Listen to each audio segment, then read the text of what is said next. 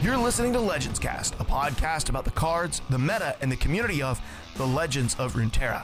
This episode is brought to you by listeners like you. To become a supporter of the show, visit patreon.com/legendscast. Let's do this.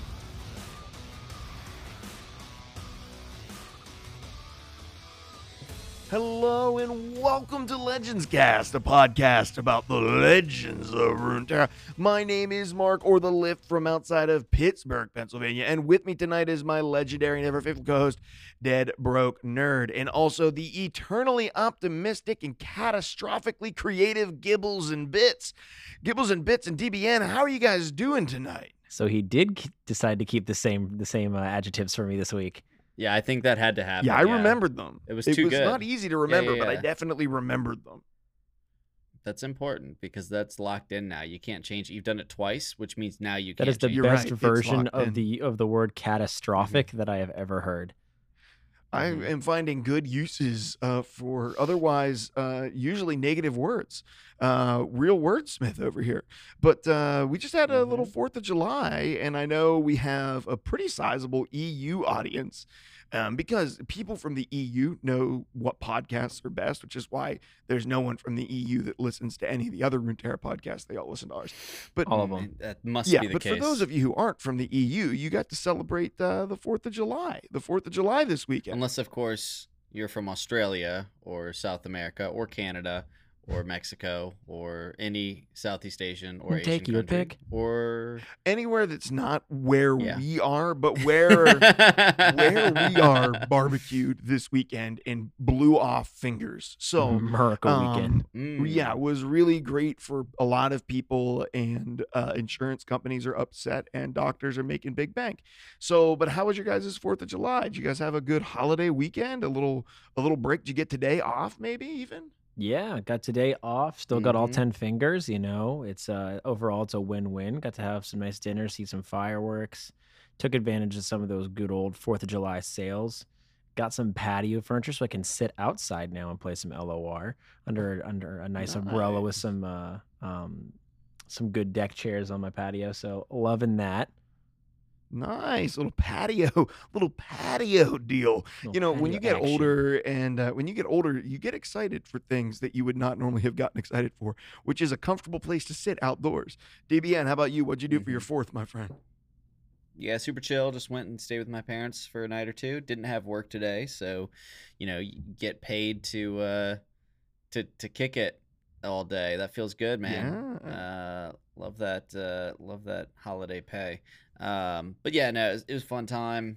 Had a pool day, relaxed, drank some good beer, ate some good food. It was awesome. Nice.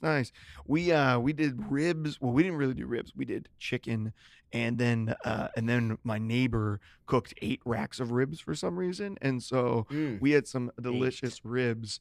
And just to close out the banter, quick story from my life. Last night we were sitting around a fire eating s'mores because they're amazing, and my 1.5-year-old came running through and almost stumbled into the fire. And I had my older daughter on me, and I jettisoned her to the ground, and I jumped down and swiped my kid to the ground in order to avoid her from getting horrifically burned. It was crazy, chaotic, awesome dad move. And saved her, right? But she didn't know that. To her, I just swiped her hard onto the ground, right? It's so in her 1.5-year-old Right. brain, Dad just whipped me hard onto the ground. Oh, She was no. just so unhappy with me. And I was like, man, there's a really good illustration in life about this. You're right. Where you were being Yeah. shielded from something horrible, but didn't know that it was a horrible thing that was about to happen to you. Anyway, well, all that to be said, we did not spend the 4th of July in the hospital. Instead, Good. we spent it. And I didn't really get to play any LOR at all over the weekend. I didn't play any video games all weekend. It was just we were just celebrating with friends and family and enjoying ourselves and enjoying the beautiful weather here in Western PA. It was absolutely awesome. But I was excited because I got back. I did not take the day off, so I was back to streaming this morning and got about 3 hours of LOR in streaming this morning. And I had a Sweet. great time, man. I think we should each just say, what is one deck that we've been playing since release. Because last time we recorded, the set hadn't been released. We're still under a week from the release of this crazy set, and we have so much to talk about. DBN, how about you? What's one deck that you've been like? What's the thing that you've been like really your go-to this past week?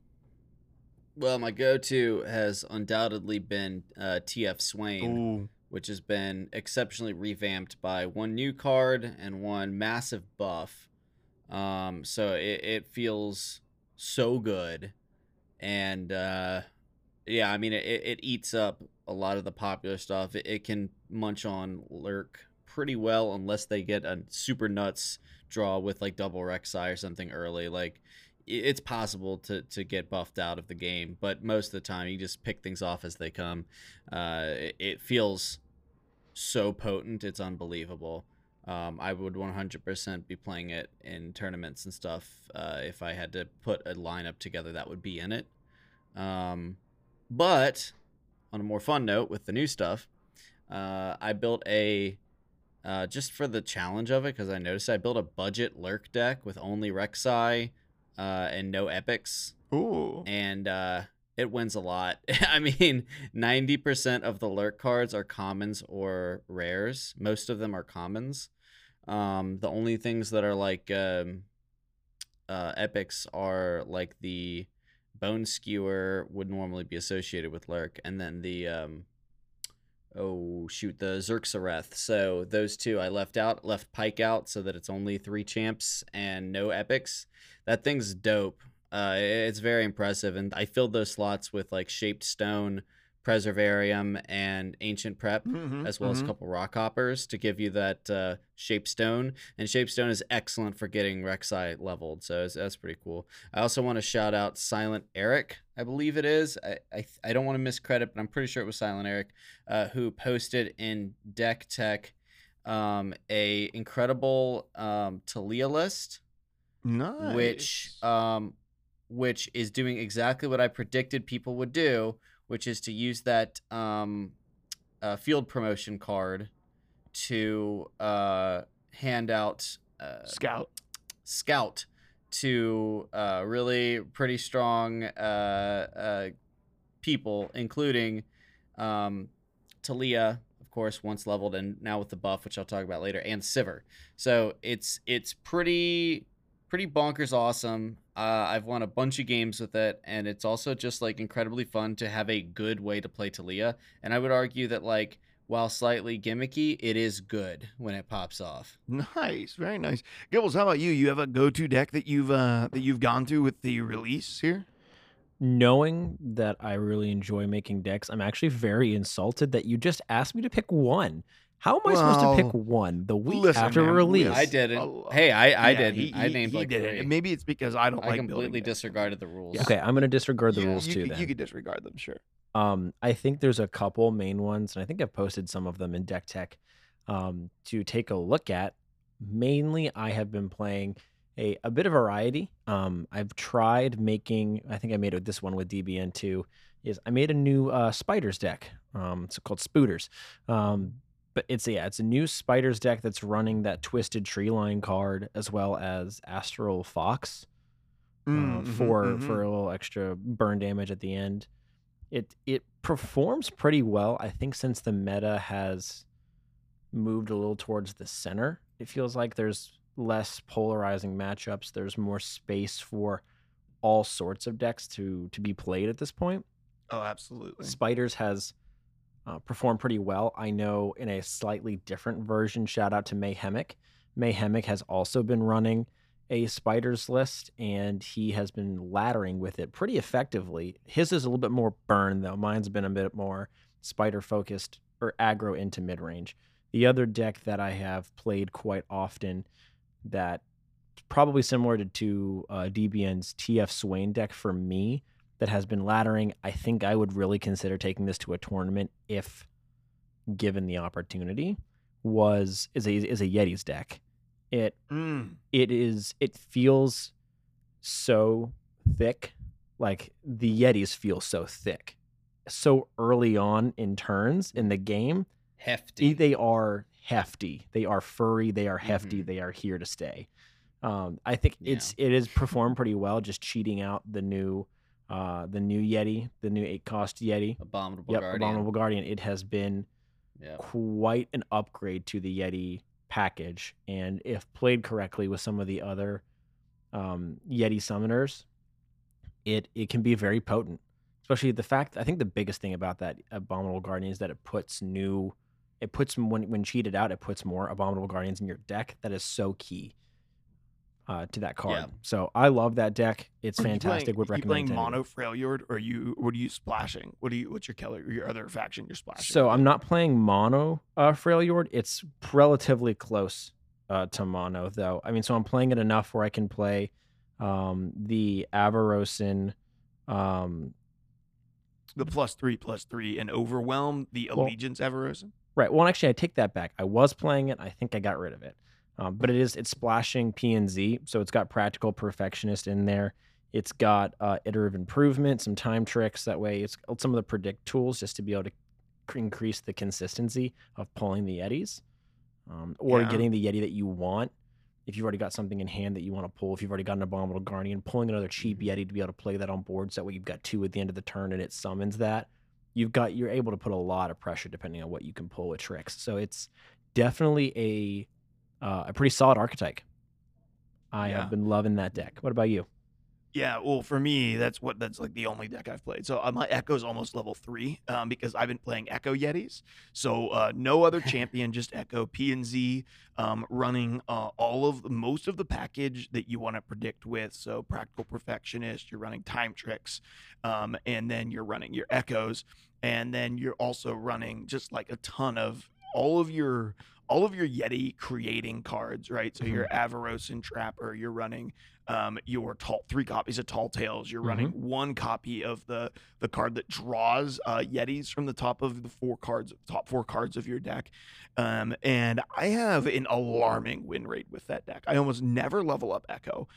He's just like draw for me. Like I'll gladly throw him down on 4 and take a block and kill something if I know I'm killing it and getting a time trick in hand that might be able to put an Abominable Guardian on the board next round. Like it's crazy. Like you have these rounds where sometimes it's like I play Yeti Yearling, and it comes to my attack token on round 3, and I have 2 Abominable Guardians on the board, and it's like half your life is gone on turn 3. Like 2 5/5s dropped.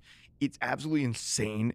Iterative improvements in that. I'm even running like the Parade card, the one that creates 4 copies of the card it supports in your deck. Parade Um, Electro Rig. Yeah, Parade Electro Rig. I'm running that because I'm just copying Abominable Guardians. It is incredible. And then today I was given a list by Preeminence or Jonathan C in our Discord on stream, and I've been messing around with that, which is Kindred Echo, and using Echo to draw, using Kindred, and it's running Pack Your Bags, Go Hard. And so a lot of draw for the Pack Your Bags, Go Hard, a lot of control tools for getting your Kindred rolling, just a lot of like, sapping the life away from your opponent slowly but surely. It's a tremendous amount of fun. Really enjoying that. That deck needs some tweaking still. Like there's some refining that can be done there. But I'm telling you, dude, Echo Yetis is maybe my favorite deck I've ever made. Maybe my favorite deck I've ever played. This may be the funnest I have ever had, most fun I've ever had in Runeterra. Like, I think that the meta is at a crazy, amazing place, and maybe it won't be for long, but right now there's so many cards that have been changed. It just feels like the Wild West, and it is so much fun to play this game. Like, I wanted to play all weekend, and I couldn't. That hasn't been how I've been with LOR. And it's just been, wow, it's been really, really great. I don't know if you guys have had a similar experience at all, Yeah. but I've definitely felt like, man, this is the funnest the game has ever been. Yeah, I've had the same experience. I think I was telling DBN earlier, it feels like a brand new game. It feels so amazing, so crisp and refreshing that every time I queue into something, it's most likely different. Or even if it is something where I'm queuing into the same deck that I've seen maybe a couple games ago, I'm not rolling my eyes when I see that deck across from me. It Yeah, I is totally so agree with that. it is so cool just to see, and I love the design direction that they took with a lot of this new stuff too. So that also helps with me just feeling fresh about the new cards. So I am Absolutely loving this, and I want to continue to keep deck building. And I actually have a desire to ladder right now, which is awesome. I haven't felt that in a little bit. Nice. Very nice. Well, there's a lot to talk about tonight, and we want to dive into it because there's a ton of card changes. We didn't get to all of the card releases for the most recent set, and now we have another set of cards that's coming out, which is absolutely insane with the new Ruination event. So we want to jump into that, but before we jump in, we're just going to say thank you to all of our patrons over at patreon.com/legendscast. If you want to support the show, go over to patreon.com/legendscast or grab the link in the notes for this show or in the description of this episode, and throw us, a $1 an episode, $4 a month, a quarter an episode. That's $1 a month. Gives you access to the backlog of Mulligan episodes, and we will be adding to those after Gibbles and Bits is formally in the show, and he is formally in the show. But after everything gets we make sure everything's running smoothly and all of that, we'll be returning to that. So consider going over there and supporting us. If you see value in what we're doing, consider giving value back. Thank you to all of our current patrons. You guys are awesome. You make this all possible. And I think it's next week, right? DBN, right? Next week, we're going to try to do a little announcement about the next season of the Discord League. Do you want to say anything about that, or do you just want to wait? No, we're just going to wait. We're finishing getting everything together on that. Almost there, but has to be delayed, the announcement one more week. So we will have something next week. I know I said that before, but hey, stuff happens. We have the 4th of people July. were busy over the 4th. But yeah, we'll get back to you with that real soon. Yeah, it was a new release of an expansion. People were busy over the 4th. So we'll get back to that. Hopefully next week we'll have some information about the Legends Cast Discord League Season 4 coming up, which will have some new fun iterations in comparison to what we've done in the past. But what we want to do, there was a lot of decks for Deck Name Game that got submitted. We want to pick one of those, and Gibbles and Bits is our local expert in Deck Name Game. So I'm going to go ahead and give things over to him for our Deck Name Game segment. Showtime! You know it. This is where I step in and I will take hold of what we've got for Deck Name Game. All right, so a lot of really cool stuff was submitted in Deck Name Game. A lot of stuff that we could shout out here just because we've got so much else going on in the show this week that we have to talk about. I'm going to make it pretty brief. I do want to, in standard fashion, I am going to mention a honorable mention. So honorable mention is going to go to Chris Engel with his deck Shopping Spree. It's a Tarek Vi deck in there. I love, the name. I think it's pretty creative, and I think that I played a couple games with this deck. It plays pretty cool. It's got a lot of cards that you don't typically see highlighted. We're talking about Jay Medarda, sorry. You've got Intrepid Mariner, Midstoke, and Henchman. Those are cards that you typically see in a deck that performs at all somewhat cohesively. So shout out to Chris for making cards that aren't used quite often playable, but also putting them in a pretty creative, unique deck. So kudos to you. My pick for this week, though, is going to go out to Gangsta Bob for his deck Get the Ball to Michael, which is funny. Pre-show, Mark stepped in and said he thought that this was a reference to The Office. It is Which not. Which it wasn't. I was wrong. 100%. Listen, I don't get your sports references together, I don't man. do sports, bro. Like, I don't know. Like, if it doesn't have to do with The Office or video games, I pretty much don't know about it. Okay. Yeah, sport. This is absolutely a sports ball reference. This is a Michael Jordan specific reference. So get the ball to Michael. In this case, Michael is. Yeah, I love that we have to explain that because we're all a bunch of nerds and there's people. We realized we had to explain it after Mark got the reference wrong. We're like, I guess we should explain. Yeah, there's this famous guy, this basketball player, Listen, like I don't know if you've heard of him. His name was Michael Jordan. He has like shoes. He's on the and, he's on the and one shirts. His silhouette is on the and one shirts. I get it. Okay. He had this movie where he played basketball with cartoon characters. I know about Space Jam, bro. Okay. I know about Space Jam. He played on them San Diego Bulls, right? Yeah, so his deck, Get the Ball to Michael, which Michael in this case is none other than Rek'Sai. So this is a mono Rek'Sai deck. There's no other champion besides her, where the goal of this deck is to level up Rek'Sai as quickly as possible, to pump her up as quickly as possible, and just swing for a massive amount of overwhelm damage as quickly as you can and as early as you can. I think in his post, he said Gangsta Bob has run into games where he piloting the deck has swung for anywhere between 11 to 14 points of overwhelm damage by turn 4, 5, or 6, which is insane. There's not a lot you can do about that. She's already got a big defensive stat to her, so by pumping up the offense, you can assume that she's living through at least 1 to 2 trades, which is great. And that overwhelm damage mitigates the idea of her dying even after a second or third trade. And with her leveled up, she's staying on the board. So that's fantastic. This deck pilots pretty uniquely. I played one game with it. I did lose the game, but that was no fault of the deck. That was all fault of me. Runs Xerxai Hatchling, Xerxai Caller, Xerxai Xerxareth, the Under Titan. So some of the Lurk package. A little bit of the Lurk package. Throwing Golden Ambassador in there. Dunekeeper and Blade Squire for some early game, and then we're hitting the Lurk and regular Shurima predict tools to try and control the draw of this deck as best as possible. I can imagine this deck is a hard mulligan condition for Rek'Sai early on, along with a lot of the buff tools. So super cool deck, super creative. Let's utilize Rek'Sai and get her as quickly as possible up to her leveled version. So kudos to you, Gangsta Bob, for making such a cool deck, especially early on in the expansion. I encourage anyone else to go out and try it. Very nice. Yeah, nice, big, beefy Rek'Sai. It turns out a 3-mana 3/6 that if you have the right cards in hand can stay on the board and become like a 10/6 with Overwhelm is pretty good and hard to deal with in the early game. Kind of a one-trick pony, but if you can do it, oh my gosh. I did see some people messing around with sort of like cheating up Rek'Sai's attack just to like get her to stick to the board in the early game and then just dominate your opponent because they can't come back from that. Luckily, it doesn't look like there's a terribly reliable way to do that, because if there was, that would be absolute poison for this game.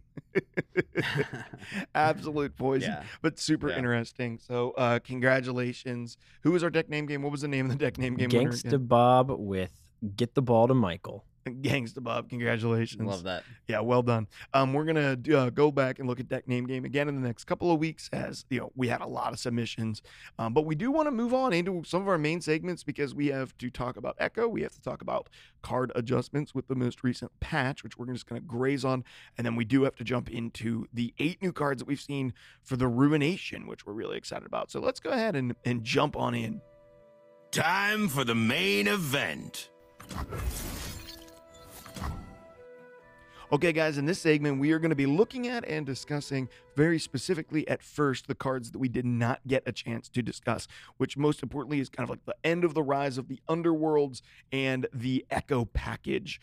Do you guys want to talk about Echo first before we look back at any of these other cards? Because Echo is incredibly interesting, incredibly powerful. Is that good with you guys? Absolutely. Okay, so let me tell you about Echo. Echo, because it's like my new favorite thing in the entire game, is a 4-mana 4/2 with quick attack that has strike, create a fleeting time trick in hand, and level up you have predicted 5 times. Time trick is a 2-mana burst spell that reads predict and then draw 1, which you're just going to go find a card that you want out of 3 cards, pick that one and draw it. If you skip, you'll just draw a card, and it won't be one of the 3 that you were shown. When he levels up, he is a 4-mana 5/3 with quick attack still, and when I level up, put 3 Chrono Breaks in your deck, and then every time you strike, you create a fleeting 0-cost time trick, which is just look at 3 cards and put 1 in your hand for free, which is crazy. And Chrono Break is revive all allies that died this round and then rally at a slow speed for 3 mana. And you're going to put 3 of those in your deck. In addition to that, his champion spell is Called Shot, which reads draw 1 and create a Chrono Break in hand. Or I'm sorry, a Parallel Convergence in hand. Parallel Convergence in, or I'm sorry, not in hand, in deck. I really messed that up. 2 mana, slow spell, draw 1, create a Parallel Convergence in deck. Parallel Convergence reads start an attack with an exact ephemeral copy of each ally. So you summon a whole bunch, 4 mana, summon a bunch of ephemeral allies. They're all going to be attacking for a free attack. And you can, of course, put that in through Called Shot with Ezreal's spell. I gotta kind of get like a vibe from you guys, because we have no conversation about this. And DBN, I'll kick it to you first. what was your initial thoughts about Echo? Because he's a complex card, seems like a very powerful card, and like gut reaction when you saw him before you started getting to mess around with him. What were your Echo thoughts? Yeah, no, it's everything that I wanted from a PNZ champion. It's flexible, and it's versatile, which I think that they're two different things, right? I know flexible and versatile are often seen as synonyms, right? But when I think about versatile, I think about the types of things that it can be involved in a card game. So it can serve different purposes. Whereas flexible, to me, I think of in-game. How is it playing? Is it being able to adapt to different play styles? So I know the way I think about it, it may not work for everybody, but flexible is in-game while you're piloting. Versatile is like when building decks and putting them into play styles and putting it into, what the average, play rate of the or position that you want to be in the game is. And it is both. And I love that for PNZ because I think PNZ has been sort of had, and a lot of champions of this game are sort of these, narrow focused champs that aren't as, able to be picked up as a casual, like, Twisted Fate being a great example. Twisted Fate's something that if you can't figure out a second champ to do, to play, you always consider TF just because of how darn good he is and how untethered he is to any specific synergy.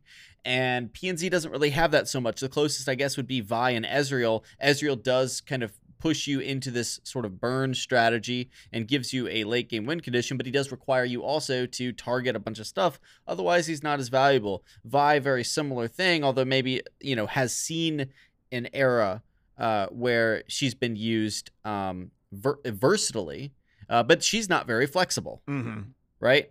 And so when you're piloting her in game, she does exactly what Vi does and can't really help you achieve anything other than confronting and challenging, so to speak, whatever the enemy's board state is, right? And then of course you have so many other champions, Victor and Heimerdinger and whatever, where they're really pigeonholed into a single strategy with single synergies. Echo doesn't he can't be pinned down, to any deck or time stream. This dude is nuts. And at the end of the day, I said it before. A couple people were talking in the Discord, before we saw Echo, that they were worried that Echo Zilean was going to be like crazy hard shoehorned, and that obviously, oh man, Echo's obviously predict, and everyone's only going to see predict Echo Zilean. And I said to them, even at that time, I said, look, if Echo has predict and has predict synergies, that's the best thing possible for PNZ because predict is inherently flexible. It is inherently going to be able to do things for PNZ and open up doors for PNZ to be slotted into other factions, other decks, other combos, and other archetypes. And Echo has delivered on that immensely. I also absolutely adore that you can, that he gets it off of strike, because even if he dies in a trade, you'll still get that time trick as he goes down, which is just a massive amount of value. You can build really hard around him and level him by the time he comes down, or you can kind of play it slow and just, hey, I've got a 4/2 quick attack and I'm getting an extra card off of it. And sometimes I'll use it and sometimes I won't. There's just so many ways to play him. He's versatile. He's flexible. I've been impressed in his play patterns, but I'm also just impressed, and I knew right off the bat that this is exactly something that's going to keep PNZ relevant for a long time. Yeah, I mean, I cannot disagree with any of that.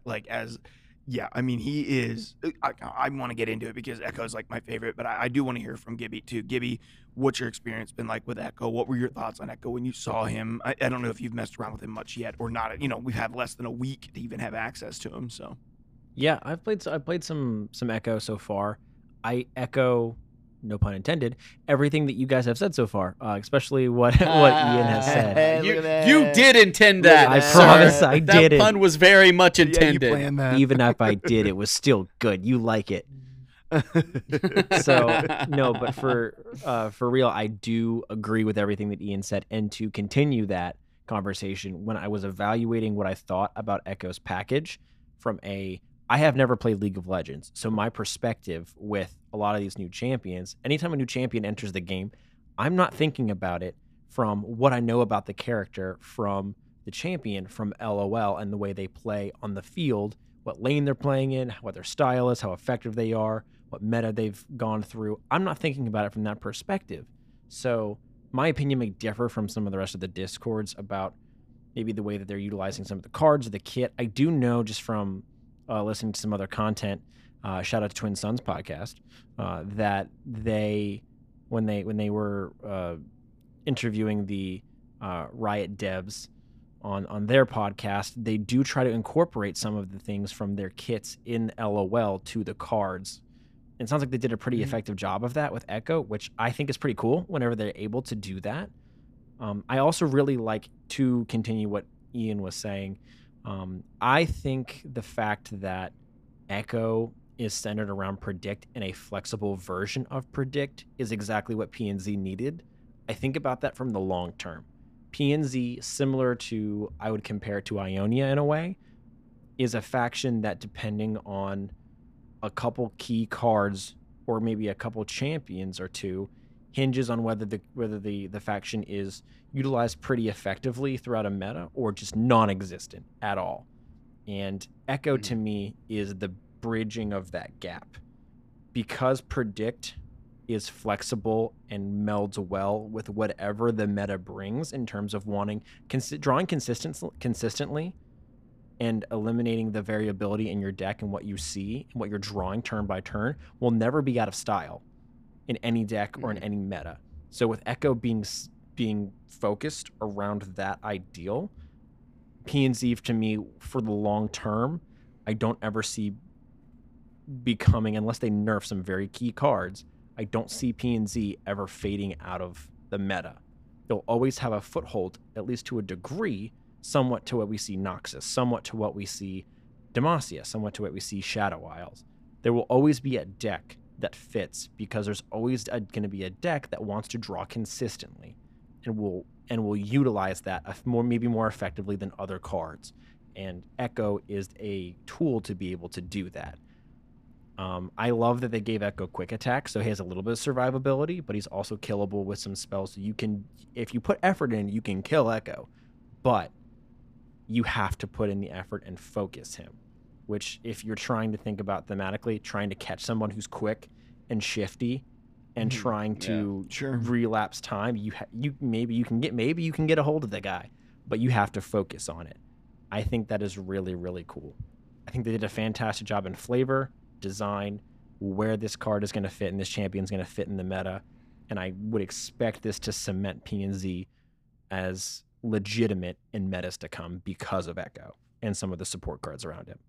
I mean, PNZ has always been a faction that you're like, should I splash PNZ in order to pick up, Arcane Shot? Like, that is like, because the 2-mana deal 2 to anything has always just been such a staple in the game. And now you're going to ask, can I splash PNZ just to get Arcane Shot and Time Trick? Because Time Trick, in my opinion, is maybe the absolute most powerful card in the game. Anything that lets you draw like that, anything that allows you to get some level of... It's pre-nerf Pale Cascade level. Yes. Yeah. Oh, I totally agree with that. Yeah, I think it's pre-nerf. And it might be easier. You just don't have the prerequisite on this thing. Now, you're not getting a buff, but you don't get the prerequisite on this thing of having to play another card. They serve different and purposes. It's burst. It's entirely fair. Yeah, it's burst. Like, you can wait for your opponent to do something and then be like, I'm going to go see if I can't find the card that I need, pick the card that you need, get the card you need in hand and use it that round. Like, Time Trick to me is bonkers, and the fact that it's linked to an Echo, and that's the other thing that you were saying about the versatility. Like, you may be able to run a deck that is running, 2 champions from the same faction and just splash PNZ to grab Time Trick, or to grab Time Trick and Arcane Shot. Or you may have a faction that is only running one champion and you just want the ability to draw. Let's say you're playing Freljord and you, for whatever reason, you're playing Anivia, but you're not playing Shadow Isles, which is ridiculous, but let's just say hypothetically you were doing that. And you were like, you know what, I really want Time Trick to be able to, create some reliability around getting my stuff. this is a terrible example, by the way, because you would just use the card that pulls your champion from the deck. But if this I example, mean, you know what's not bad with Anivia though is Chrono Break. Chrono Break's very good with Anivia. Create more But Chrono- create more you Anivias. could, it's like completely legitimate to pull in Time Tricks and Echo, and because Echo can literally level himself up in some cases. Mhm. Like because he generates the cards that level him up. You can, it's unrealistic, but you can legitimate level up Echo without a single card that says predict in your deck, because Echo is a package in himself. He is a 3-card package that can level himself up, and if he levels himself up, he creates a win strategy in your deck. He's unbelievable to me. I mean, he's so good, but he doesn't feel broken. Mm-mm. Like, he feels so strong, so versatile, so fun, but he doesn't feel completely busted. He reminds me a lot of TF. It's the 2 defense effect. Yeah, the 2 defense effect. Yeah, I agree. I think that is Yep. a huge part of it. And also it's just like he generates draw, but not necessarily like this, oh my gosh, if I don't get rid of him right now, he's going to level up and this guy's going to win the game off of it, right? Like Azir creates sort of that feeling of impending doom. Like, I can't do anything about this Azir and he's just going to destroy me. Echo doesn't really do that, but Echo does just create value and draw predictability. He's versatile. He's enjoyable. He's fun. If you can level him up, you could maybe end the game later. The idea of shuffling stuff back into your deck is so cool. I love everything about that. And I think we had said that we were each going to try to pick like one card from the other Rise of the Underworld stuff that got spoiled, or it's released now.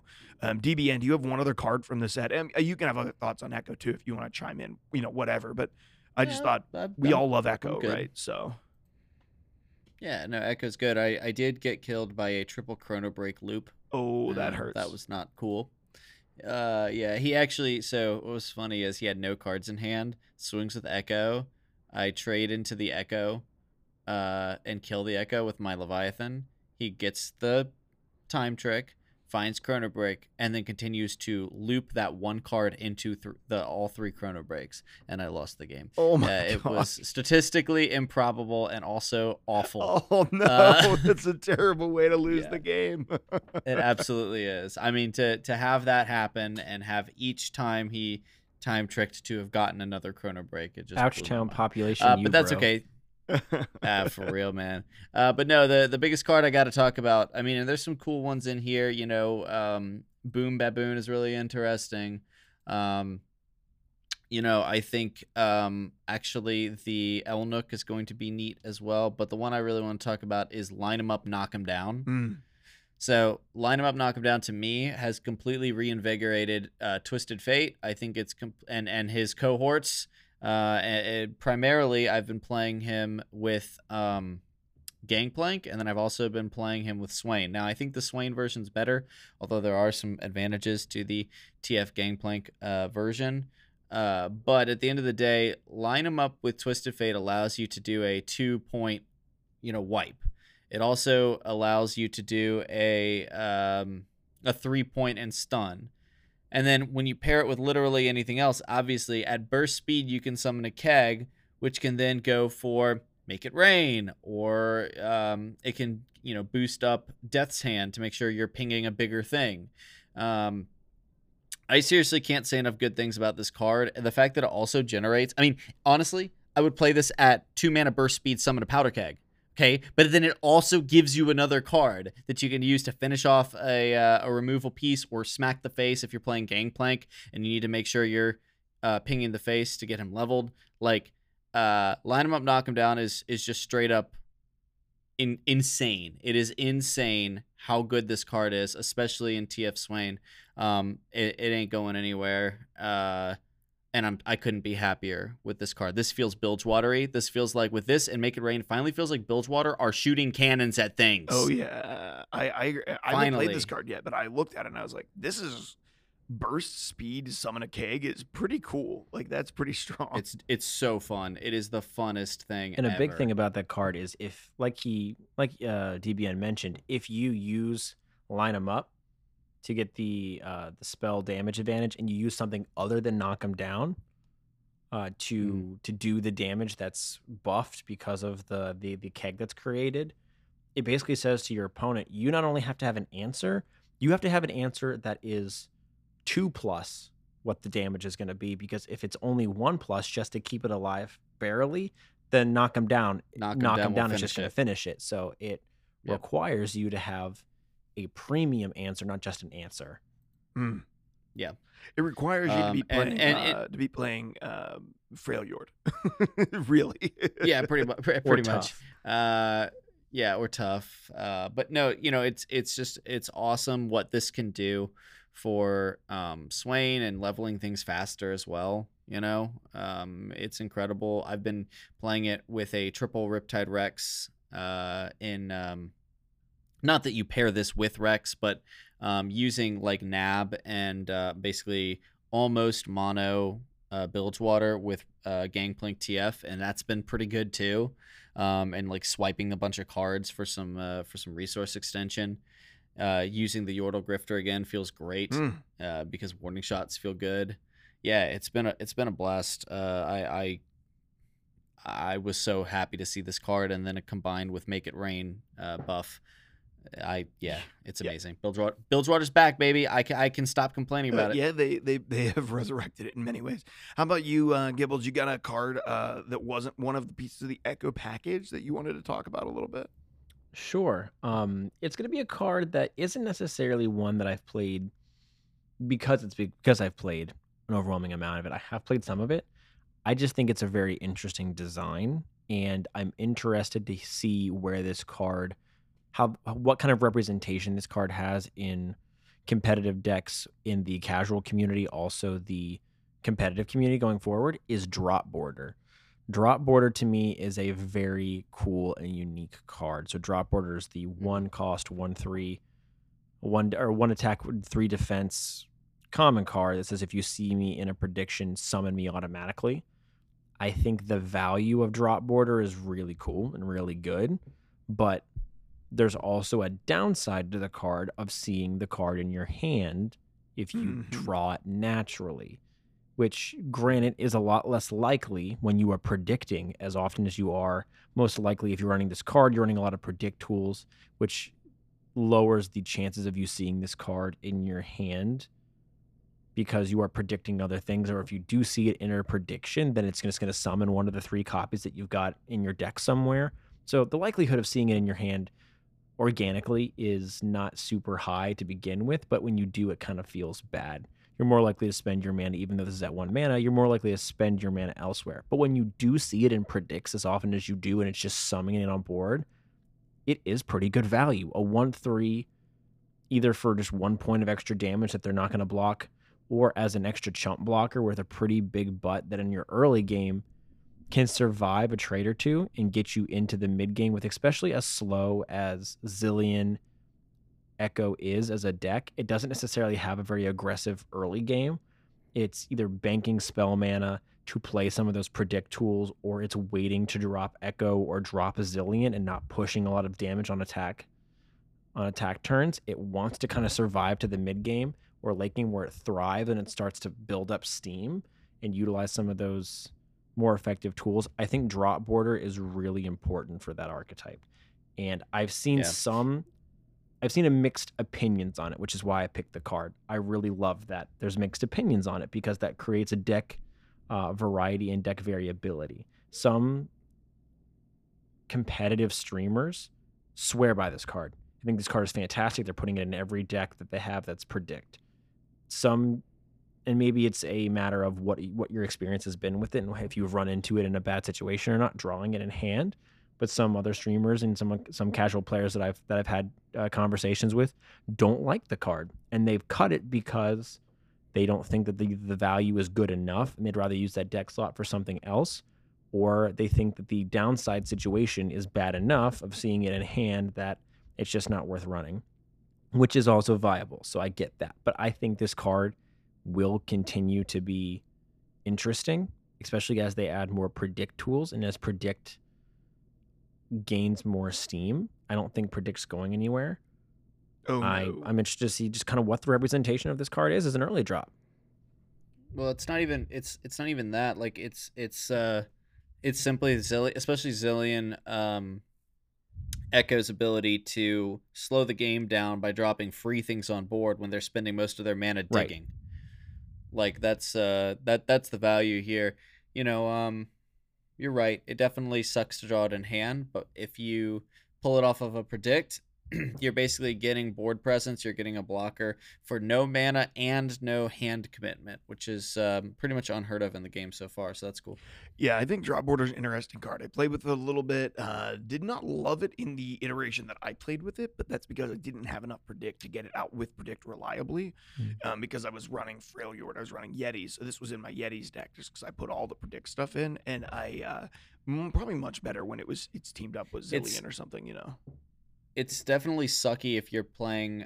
Honestly, it's sucky if you care about your board state, because if you care about pushing, an aggressive board state, this card is a waste of space.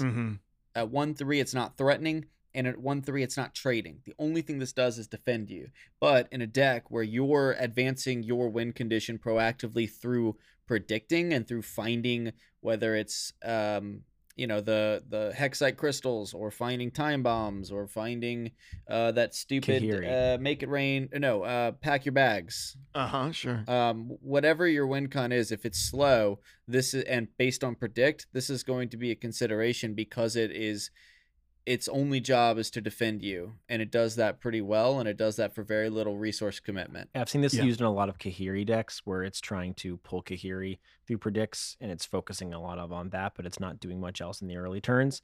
This is a very good card for something exactly like that. Man, if Kahiri had Overwhelm, he would be good. He doesn't, so he's bad. We'd all crying. Yep. For me, the card that I want to highlight is Practical Perfectionist, the 3-mana 4/2 from PNZ that plays predict, creates 3 copies of the card that you chose to predict. And this card for me is like, it's so fun, it's so cool, so much PNZ-y, like it's captured so much of the heart of PNZ and then combined it with this new flair that's coming out in PNZ with Echo, because you're getting the predict, but you're also getting the copy of cards in your deck, which is something that really only PNZ has done and is so unique to them and so cool to them. And this card in Yetis is absolute fire, because this is one of your ways that you're going to, like, it's so incredible, because if you see your Indomitable Guardian, you not only are you putting one on top of your deck, which is exactly what you want to do, but you're also stacking 3 more of them in your deck, which is exactly what you want to do. This is everything in one, and it is a 3-mana 4/2, so it is going to trade up into a lot of things when you're blocking, or even if you have a couple 5/5 Yetis on the board, this is no joke. This is another 4 points of damage that you're pushing. For me, Practical Perfectionist is one of the coolest cards that's come out in this set, and it's definitely one of my favorites. It may not be the best, and in a lot of scenarios, it's probably not. And there are times when you see stuff that you want to skip because you do not want to create copies of it in your deck. But a lot of times you're going to see something that you want to see. You're going to put it on top of your decks. You're going to grab it next turn, and you're going to put more of them in your deck. Yes, please do that for me. And Practical Perfectionist does it in spades. Love this card. And art on it is great. The direction is great. The theming is great. The mana space is great because you're getting it down before a lot of your 4-mana champs, like your Echo and other cards. So love this. Practical Perfectionist, probably one of my all-time favorite cards in this set, outside of maybe Echo and Time Trick. That's also because I have not played Lurk once yet. So that may be part of it. Like, I haven't messed around with Lurk, so that's why I like the Echo package so much. But yeah, love this card. Any other closing thoughts, guys, on the PNZ cards that we had not had a chance to talk about? One final comment about PNZ. Sorry to my friend in Discord, XD60. I am so happy that we are seeing a predominant PNZ theme that is not revolving around Teemo or around Ezreal. So I love that this has opened the doors. Hold off on that one. I love that this has opened the doors. You can have a deck with Echo, and you can have a deck with Teemo or Ezreal. But the fact that Ez is going to be the back. fact that's fine. That's Oh, totally yeah. fine. But the fact that there's other mixes in there for PNZ makes me very happy. That's Oh good. yeah, I agree. totally agree with that. Practical Perfectionist to me, just I want to say one thing about it. I don't know if this card would be playable if it didn't have 4 attack, but because it has 4 attack, it's pretty darn good. Yeah, honestly, that's like If it did, 100%. if it had reverse stats, it would be a bad card. Yeah, I agree. But it Mhm. at 4 attack, it will trade up into a lot of stuff. It's a good It Even card. a demands that you 3/3. respect it on board along with its ability. Yeah, I think even at 3 attack, it wouldn't be as good. I agree. I think 4 attack makes this card playable for its effect because Yeah, at 3 mana, it's hard to justify predict. At 3 mana, it's hard to justify a unit that doesn't trade up because there's Mhm. so many units that do trade up or have really bonkers value generation. This doesn't really give you value. All it does is improve hand state. Now that's important for some decks, but because it's coupled with, a very aggressive stat line, for board state, yeah, it's great. Love Yeah. it. Good stuff. Well, guys, we do want to jump over into a lot of the adjustments that were made because in addition to getting this new set of cards, we also got I don't know what, 24 or something ridiculous amount of card adjustments. So if you guys don't remember just a couple episodes ago, I think it was episode where we talked about the 2 patches, like something 0.9 and 9 or something Mhm. 0.11. We talked a lot about the outrage from the community around very few card changes. Well, that was not the case here. In fact, there are so many card changes, we literally do not have time in this episode to talk about them all or even be able to evaluate yet which ones are the most impactful, which I think is more important, is that there's not been enough time to experiment with all of these card changes to even know what is going to come out of it. Like, Tryndamere got adjusted. I haven't seen him played against me yet. I don't know if it makes a difference, that he picked up tough in addition to, fearsome and overwhelm. But we want to dive in because each one of us has picked out one champion and one card that's not a champion that we wanted to highlight and talk about and say, keep your eye on this. Either it's being played a lot right now or it will be played a lot. I'm going to start with Gibbles and Bits and throw it back to him and have him highlight the champion first that he wants to talk about. Because there's been a lot. I don't even know how many champions have been adjusted, but there's been a lot of champions that were adjusted. Sure. So I think the champion that I want to highlight here that I think has made a pretty substantial that's received a pretty substantial improvement through the balance changes in this most recent balance patch. I think possibly my favorite champion change in here is Sivir. Sivir's level 1 requirement, for those of you either who haven't played around with it yet or maybe haven't seen the patch notes, the level up requirement for Sivir previously was you've dealt 35 plus damage, so 35 or more damage. And it's been reduced to you've dealt 30 plus damage.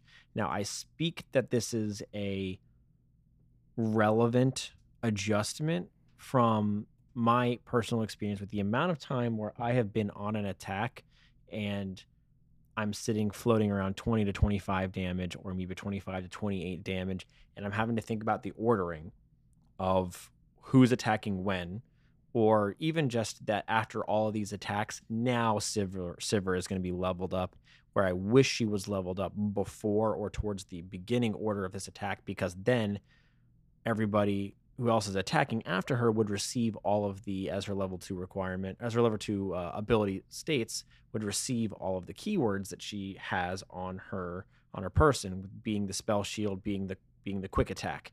That's huge for keeping a pressure centric board state. Going from 35 damage to 30 damage is a really big thing.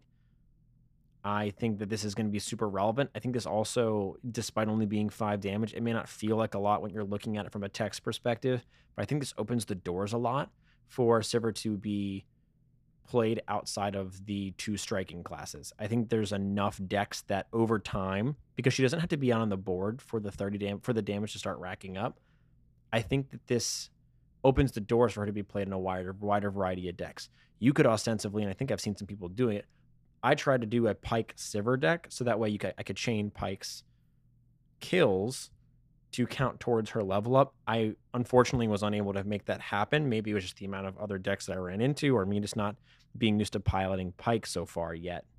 But there's the possibility of that there, or just the lurk tools and the lurk units growing and pushing more and more damage on board. I've seen some Noxus decks. We made our Rose Buddies deck, DBN and I did, that ran Sivir. Sivir, I played a couple of games with that from the level up. Sivir now levels up much earlier, almost upon drop now, just on the average with that deck, which is fantastic. So I think this opens up her to be played in a lot more classes, or a lot more combat deck combinations with regions. And I think she's a lot more reliable of a champion because she really shines at her level 2 ability. We agreed. Yeah, I've never played Sivir, so I don't honestly have a strong opinion. But I will say this: 30 damage over 35 damage is a heck of a lot more appealing to me. Oh, absolutely. My champion of choice is going to be. I had like a couple that I wanted to pick, but it's notable. I wanted to pick one that got reverted because I think it's important to note that there are a ton of cards that had previously been nerfed. Maybe you're new to the game and you didn't realize that this card was previously like this. It looks like they got buffed. What they really got was reverted back, which was a buff. So mine is Karma. So Karma went from 6 cost down to 5 cost. So Karma was a 5 cost champion before, and in many cases, Karma was pretty stinking busted at 5 cost. Not because you can play her on 5 necessarily, sometimes, but typically because if you play her after you're enlightened, which means you're at 10 plus mana, and you play her, that the rest of the mana that you have left, that one extra mana that you have left in your pool to be able to use, is really significant with Karma. It just allows you to do a lot more on the turn that you drop her. And so my opinion is I think you're going to see easy Karma come back. I know that maybe people aren't experimenting with it yet because there's been so many new things, but I don't see any reason that easy Karma doesn't see some sort of a return. And so my pick is like, there's not really even a lot to say about it other than like, yep, Karma's now 5 mana again. That was a big change whenever it came, and a welcome adjustment that they made, and they reverted her back because she hasn't been seeing play. I'm excited to see what people can do with Karma, and I want to get Karma back into the game. Like, I've been looking at like Karma Ash and some other combinations. Like, okay, where can we play Karma at now? And is she viable again, or was she only viable at 5 mana before? Because the game was slower, we had less cards, Aurelia Azir didn't exist, that sort of thing. That's what I'm interested in looking at. So Karma is my pick of the card that I wanted to highlight. I think it's interesting that they reverted her. DBN, how about you? What's the card you wanted to look at? Yeah, I mean, it's just straightforward, but Talia getting another buff. Yep. And this one is what they should have done from the get-go. This should have been her level. This should have been her leveled up ability from launch. Basically, in the past, once leveled, the attack skill that she generates would have said, deal 2 to my blocker. If you have a landmark, do this 2 more times. Now, you don't need that requirement. You get to deal 2 to their blocker 3 times. And of course, if it's dead or gone, deal 2 to the enemy nexus instead. This is freaking huge, okay? A lot of times if you really wanted to get Talia leveled on 5 or on 6, you're dropping Talia, you're cloning a landmark, and then, hopefully pressuring there. But on the turns after that, you're oftentimes running out of gas on landmarks. Now, there are times where you do have extra landmarks, and it's fine. But in any situation where you didn't have a landmark on board with her, and oh, by the way, if you're cloning something like Rock Bears or Thralls, well, maybe not Thralls stick around, but if you're cloning something like Rock Bears, your board's getting full. You don't have, if you're trying to close out the game with units, you don't have room to drop a crappy landmark, or if you do, you're actively making it worse. And if you're playing something like Rockhopper, which needs the room to spawn it, you can't do it until you lose a unit. So there were just too many situations where Talia would attack and only get the 1 rock shard being chucked, and now you can always get 3 rock shards being chucked at the enemy. There's a lot more consistency. You know that once you level Talia, not only is her ability consistent, but it's also pretty freaking good. And the issue before was, yeah, it's good, but it's not consistent. Plus, you have to commit to landmarks. Well, you still have to commit to landmarks, but the payoff is at least reliable. So Talia's huge. Yeah, I mean, up until the new Reaver's Row card, where it summons every turn upon counting down, it summons something to do with those 1-cost units. No other landmark in the game says, yes, please keep me on board for as long as possible. I want to be continuing to count down. No, all the landmarks that have been out so far say, get my countdown to 0 so I can get a payoff effect. So the idea of having trying to get something to stay on board just so you can continually get Talia's effect is kind of counterproductive to the idea of what her concept design is. So I really love the change they do. I completely agree 100%. It should have been her level up from the get-go. I literally remember playing Talia once and getting her leveled up and attacking it and only getting 1 stone shard. And I was like, oh, this sucks. I forgot about this, and I'm not playing Talia anymore because this is the worst. This is like not anymore, sir. Such a ridiculous commitment to the landmarks because all of hers count down. They just go away, and then she sucks again. It's like I did all this work to level her up, and now she sucks again because I have to do maintenance on this leveled up champion.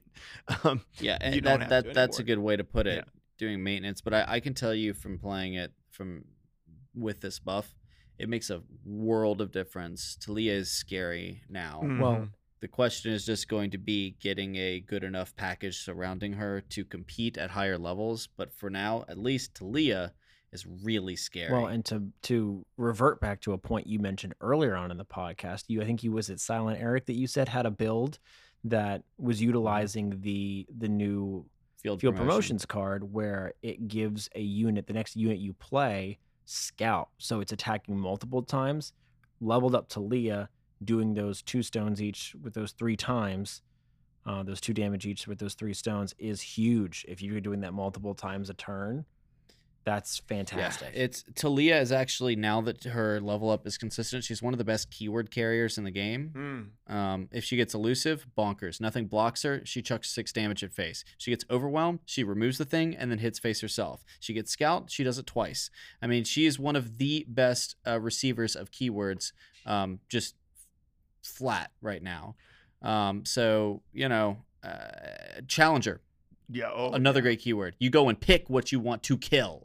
Right? Talia's downright scary now that it's more consistent and doesn't require, like Mark said, maintenance. Well, one of the things I think about Talia that I've always kept in the back of my head as well as a lot of other champions, it's like you see their whole package in a set, right? The package is done. Here is what it is. This is what you're going to get for them. Try to make it work. With Talia, because she works with landmarks, which is an entirely new card type, you know that in the next expansion, the next expansion, the next expansion, we're going to probably keep getting landmarks. And all it's going to do is slowly but surely open up avenues for Talia and Shurima to play with other regions as other regions consistently get more landmarks. So you get like, you get Targon and you get like the Eye of Ra-Harak. And that's like, oh, okay, now I can kind of go over here, maybe mess around and play with Talia in this area. And like, oh, we got some Freljord stuff. I can play there. And like, we got a new, not that you're going to play it with Bilgewater, but you got some new Bilgewater tools and a new Bilgewater card that's going to chop stuff on the board. And you're like, maybe I can go mess around with Bilgewater a little bit. I think it gives new options, which is always great. Let me just say, I think the thing that I was already kind of on the field promotion angle myself. I was already looking at all the champs that field promotion was good with. And I looked at Talia for that, especially once I saw the buff, and I was like, okay, that would be pretty good. What was really brilliant I felt about Silent Eric's list, now I'm not claiming this to necessarily be tier 1, but I have played it and I've won a lot more than I've lost, is the fact that at this point with that list, Eric is not running spells. He's running 9 spells, period. The reason being is now he can drop Stony Suppressors in the list.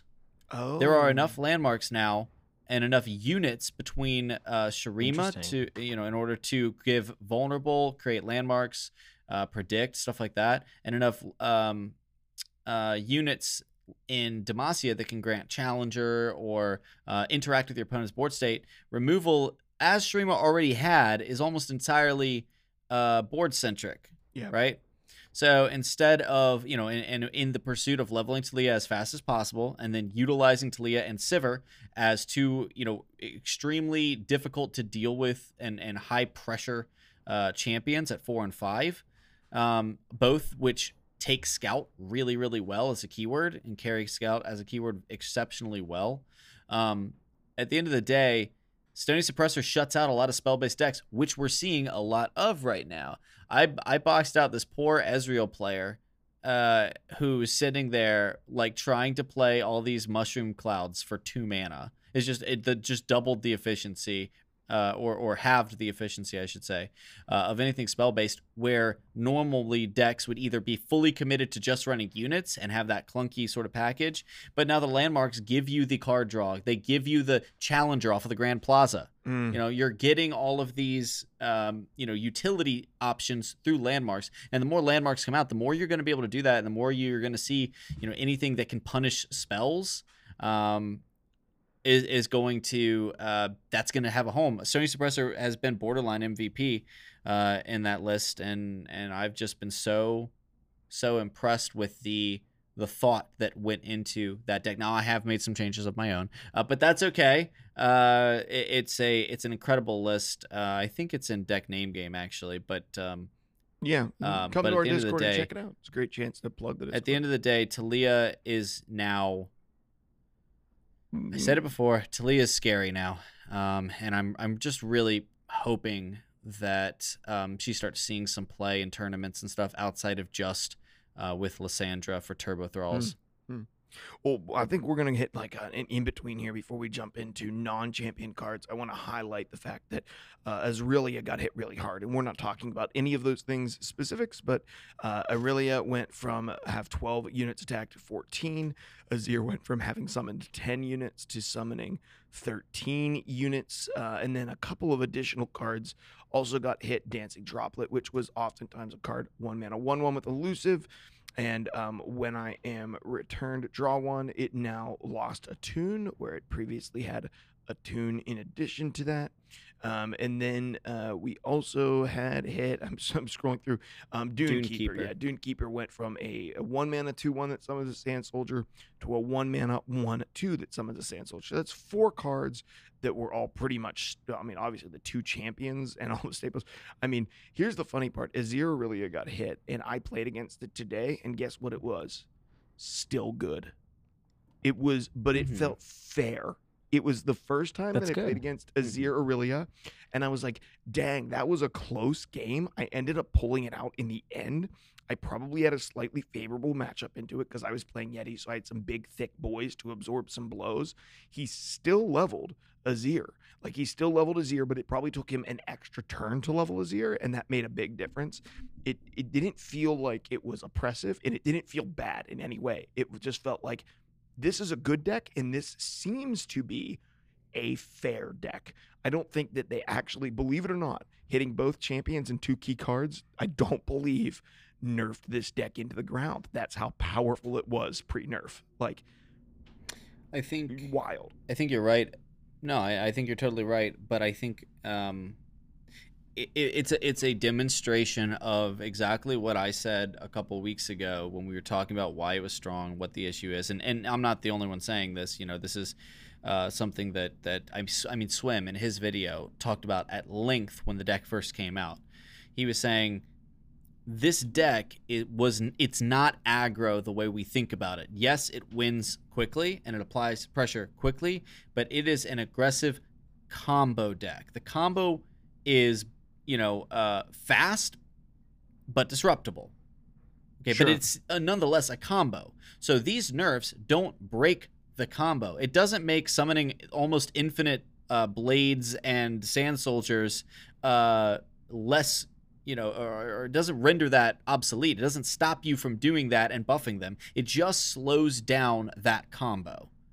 Yeah. Because it prevents the level of Azir for another round or 2. Same with Aurelia.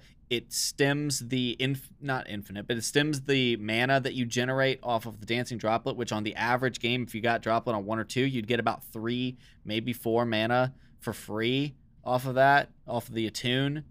And then the Dune Keepers were probably the strongest 1-drop in the game for a long time. So that probably was called for maybe 2 or 3 patches before.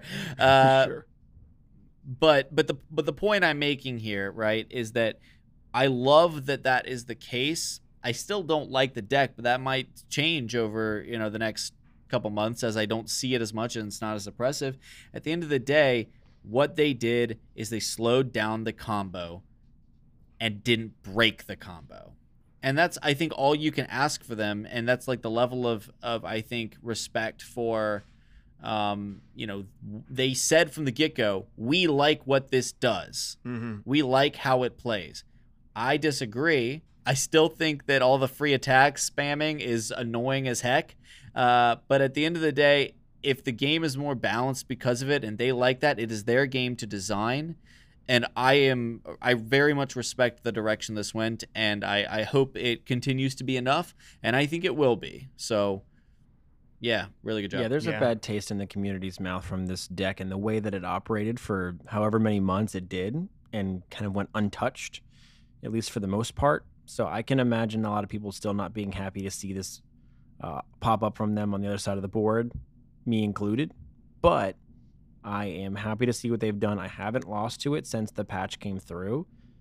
I've had some very close games, kind of similar to Mark's experience, but I am happy to report that I think they did an effective job about taking the linchpins of this deck down a notch and really not kneecapping it, but maybe just a light baseball bat tap to the shin, somewhere in the middle. A slap, more than a slap on the wrist, but not kneecapping it with a pistol. Yeah, I mean, other card games and even this game at times have totally, completely gutted a strategy, a synergy, a deck, and it's just been off the face of the earth.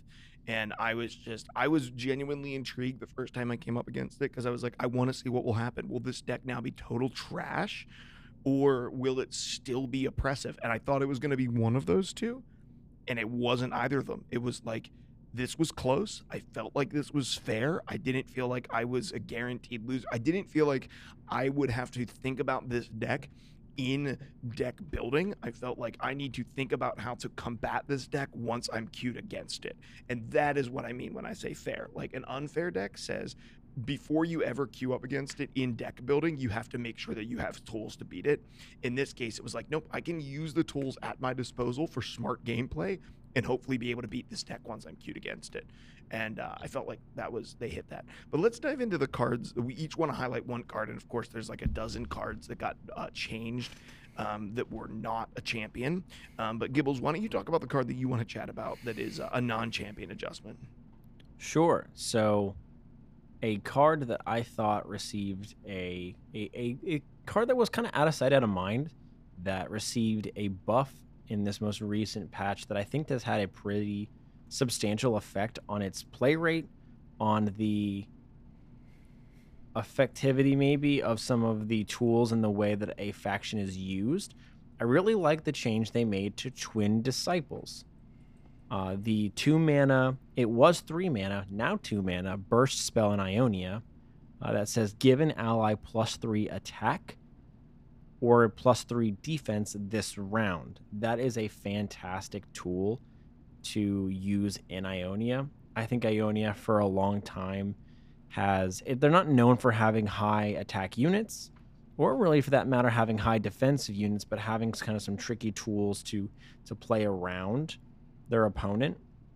In some ways, it's either it mostly is used. Ionia is used as a substance, a class, as a complement to other decks. It's not like, hey, I'm going to run this mono Ionia deck that, besides the things that run elusive, they've got a lot of elusive units or things that now with Lulu buff the stat line, use some other tools in order to get a decent stat line where things aren't just dying automatically as fodder to the board. But Twin Disciples now is a very important trick. I almost think it's an auto include in most Ionia decks just because it's burst speed, which they don't have a lot of that I can think of. They don't have a lot of strong utility burst speed tools. So this is absolutely needed in that region. The fact that it's a burst speed tool to keep something alive on board, to me, I think you're more likely to use the +3 defense on with this card to keep things alive on board to then kind of build up steam than it is the +3 attack. Unless you're using an elusive package, then maybe you're looking for the +3 offensive No, push. I think I hate to interrupt, but I think the +3 is attack is freaking brilliant too. Because if you think about it from the two sides, you're either pushing aggressively and you want to preserve your board state, in which case you normally either, from an aggressive standpoint, you mostly use your defensive stat to keep your board alive to continue snowballing, and then occasionally use the offensive stat to push damage. But in a defensive deck, it is just as useful on the flip side of they're pushing aggression and trying to defend their units to snowball a board, and you're blowing that out of the water all of a sudden, which Ionia could not do by itself with a 3 attack buff.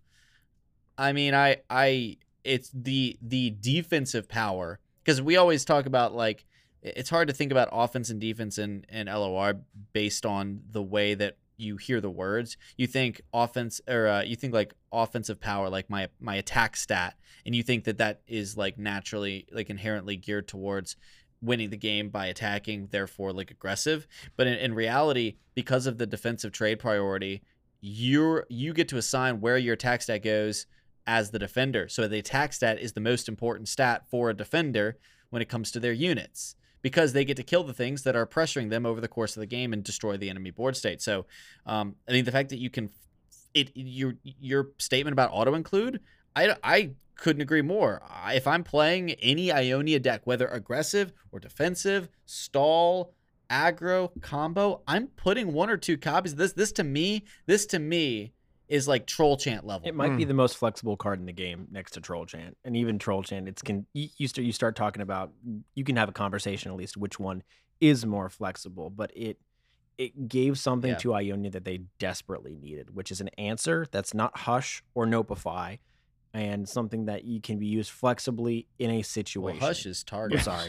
Yeah, Nopify. Nopify and Deny. That's what I don't meant. have. So You meant I meant Deny. Nopify and Deny. Yeah. Negation. Yeah. I mean, because you can negate, with outside of burst spells, you can negate most stuff with that too. But with this, you now have 2 bonkers board centric tricks at burst speed with Syncopation and Twin Disciplines in Ionia. Holy crap.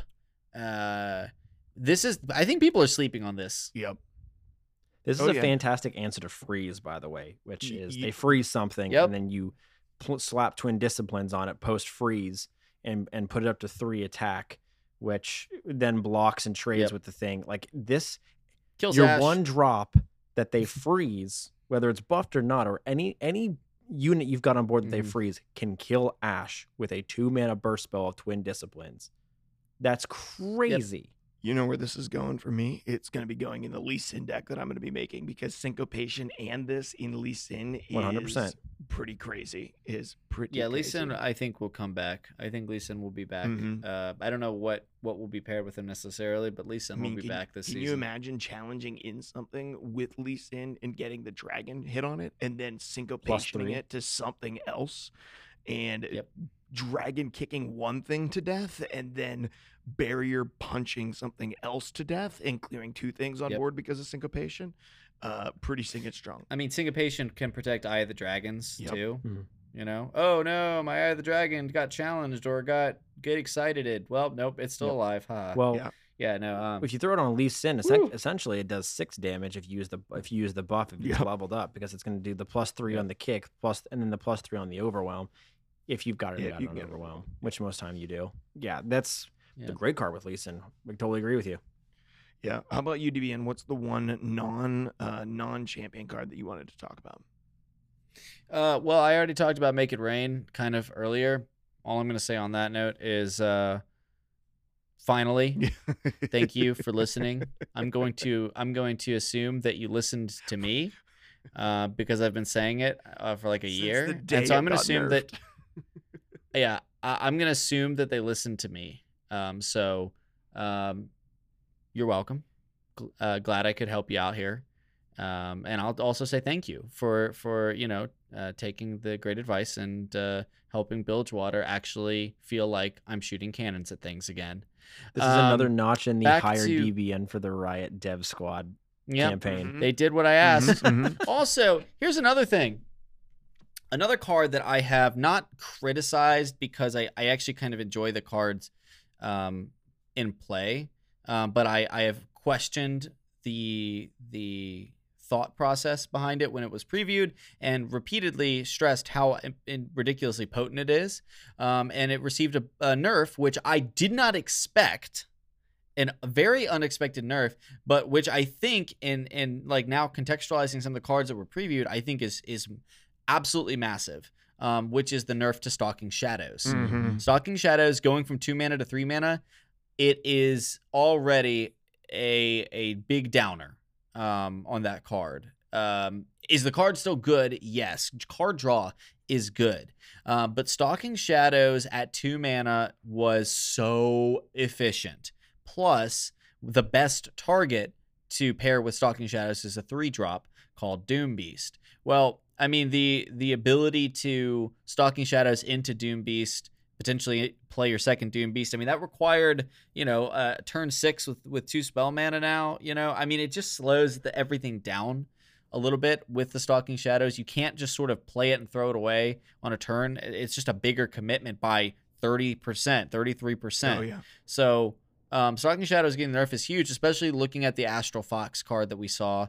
I think especially, and just contextualizing too, they clearly think that Shadow Isles aggro might be a little too potent or at least the aggressive start Shadow Isles aggro, especially considering the dominance of Thresh Nasus for a long time, because Escaped Abomination also went from a 4/3 to a 4/2. That's the card that gets summoned when Cursed Keeper dies. So they have their eye. This tells me they have their eyes on aggro from Shadow Isles, and I mean, in just sort of by connection to the Thresh Nasus thing, the Dune Keeper nerf as well. That's 3 early game hits to Thresh Nasus that was needed. Yeah, and I think that from a future proofing perspective, you have Glimpse, you had Stalking Shadows, you still have it, but it's more expensive, and you also had Spirit Leech.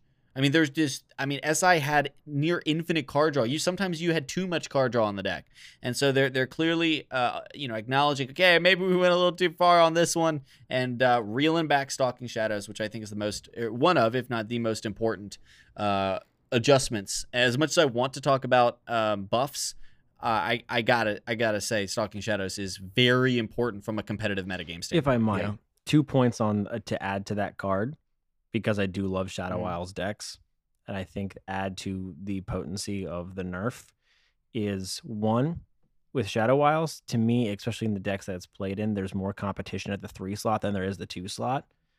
So it makes you think a little bit more about that too. You think about not running 3 copies of it, maybe 2, and finding some other ways to draw cards if card draw is really important to the deck that you're playing. I think that is a very thoughtful thing that you now have to do. Also, the downside of Stalking Shadows, which I know DBN has seen me hit on a couple occasions, even when the odds are in my favor, when I've got a predominantly minion heavy or unit heavy deck, is the idea of Stalking Shadows, of playing Stalking Shadows, and you don't have a unit in the top couple cards of your deck, and it just fizzles and does nothing and then just shuffles your deck.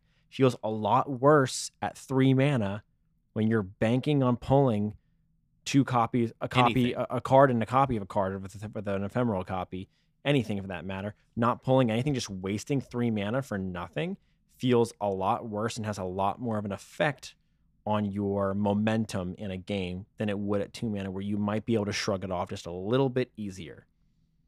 Yep. So it's a tempo killer if you miss, and it makes your deck building become a lot more thoughtful. It's not just an auto include of however many amount just for a card draw anymore.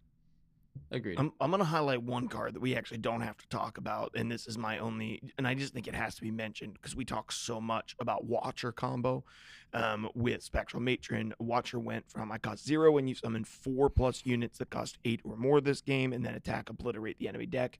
It's now cost 0 if you've done 5 or more 8-cost units, and when you attack, you obliterate all but 3 non-champion cards in the enemy deck. So it's not an immediate loss. If your opponent has a dominant board position and can chump block this 11-17, they will probably they'll get 2 more attacks if you're playing this, and attacking with it on your attack token. They'll still get an attack. yeah, they'll still get 2 more options to be able to end the game.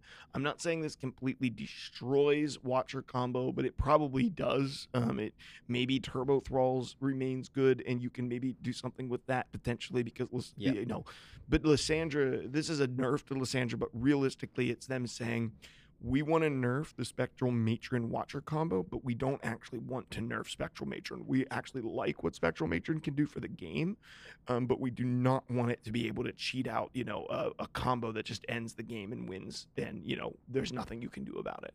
So I appreciate that, and I'm glad that Watcher saw this adjustment. I like the Watcher over the Spectral Matron, but I understand why they want Spectral Matron to remain the same, and they're okay with nerfing Watcher. Lysandra's still good at level 1 and leveled up, even if you don't get the Watcher combo off. So this makes sense, and I'm good with it. We're gonna see significantly less Watcher for one reason, and it's because it doesn't instantly win the game, so people are gonna be turned off. Oh yeah, there are even though in a game where you summon Watcher, you probably win in 3 turns anyways. But there is a portion of the population, you know who you are, that just wants to see your opponent cry because you won off of a cheese, alternate win con. You know who you are. This is now comparable to Maokai, where you put your opponent on a really low clock. Undeniable clock. Mm-hmm. You're on a clock, and it's short, and you have to do something to massively flip the script if you want to win. Well, that's what this does now, and I just. I think that even it may continue to see tournament play, because it'll still be, hey, I'm still putting my opponent on this ridiculously short clock. Can they do anything about it? Mm-hmm. But on ladder, the people that thrived off of winning all in one turn and your opponent having no way to sort of express their skill in that matter. And yes, I'm being a little harsh here, but I don't care. I think it attracts. I'm not saying that anyone who played that acts this way, but I think these type of decks attract a certain breed of player that are malicious. I think in the decks they choose to pilot. And I think it also attracts people that are just simply out there for the dub.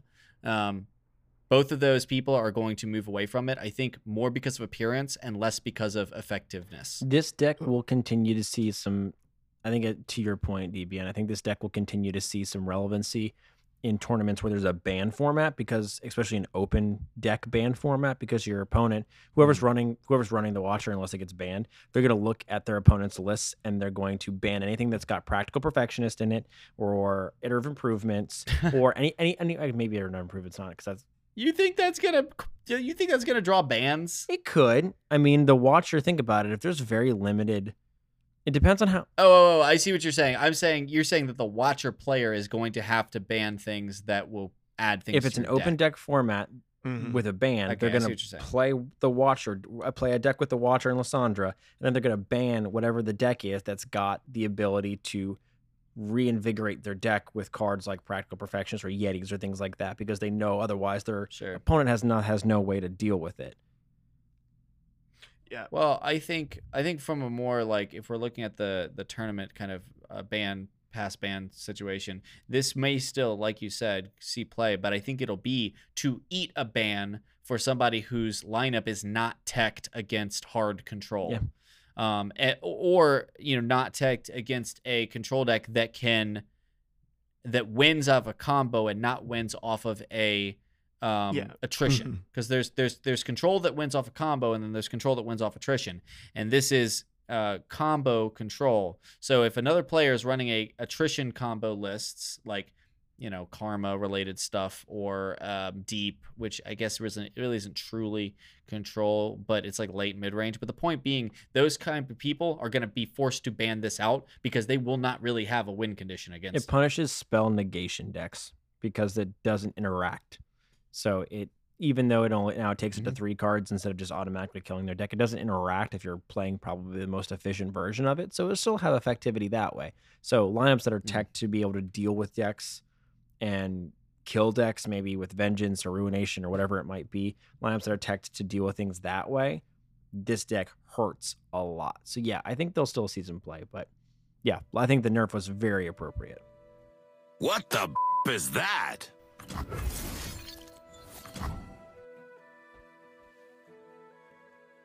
Well, let's go ahead and move on because we do have some new cards to talk about and not much time left to do it. So we got new cards, which is unbelievable. This is the new event that's going to be coming up called the Ruination event. It looks like we're going to be getting potentially a new champion. We are going to be getting some new amazing looking skins that we haven't actually seen yet, but we saw some previews for it. Looks like Shyvana is going to get another skin, a Ruination skin. And so this is involving a lot of stuff from Shadow Isles, but sort of like the corruption of various other things. I actually don't know the champ. I can't remember the champion's name that it looks like it's Viego. So I don't know what he does in LOL, but in TFT he's in right now.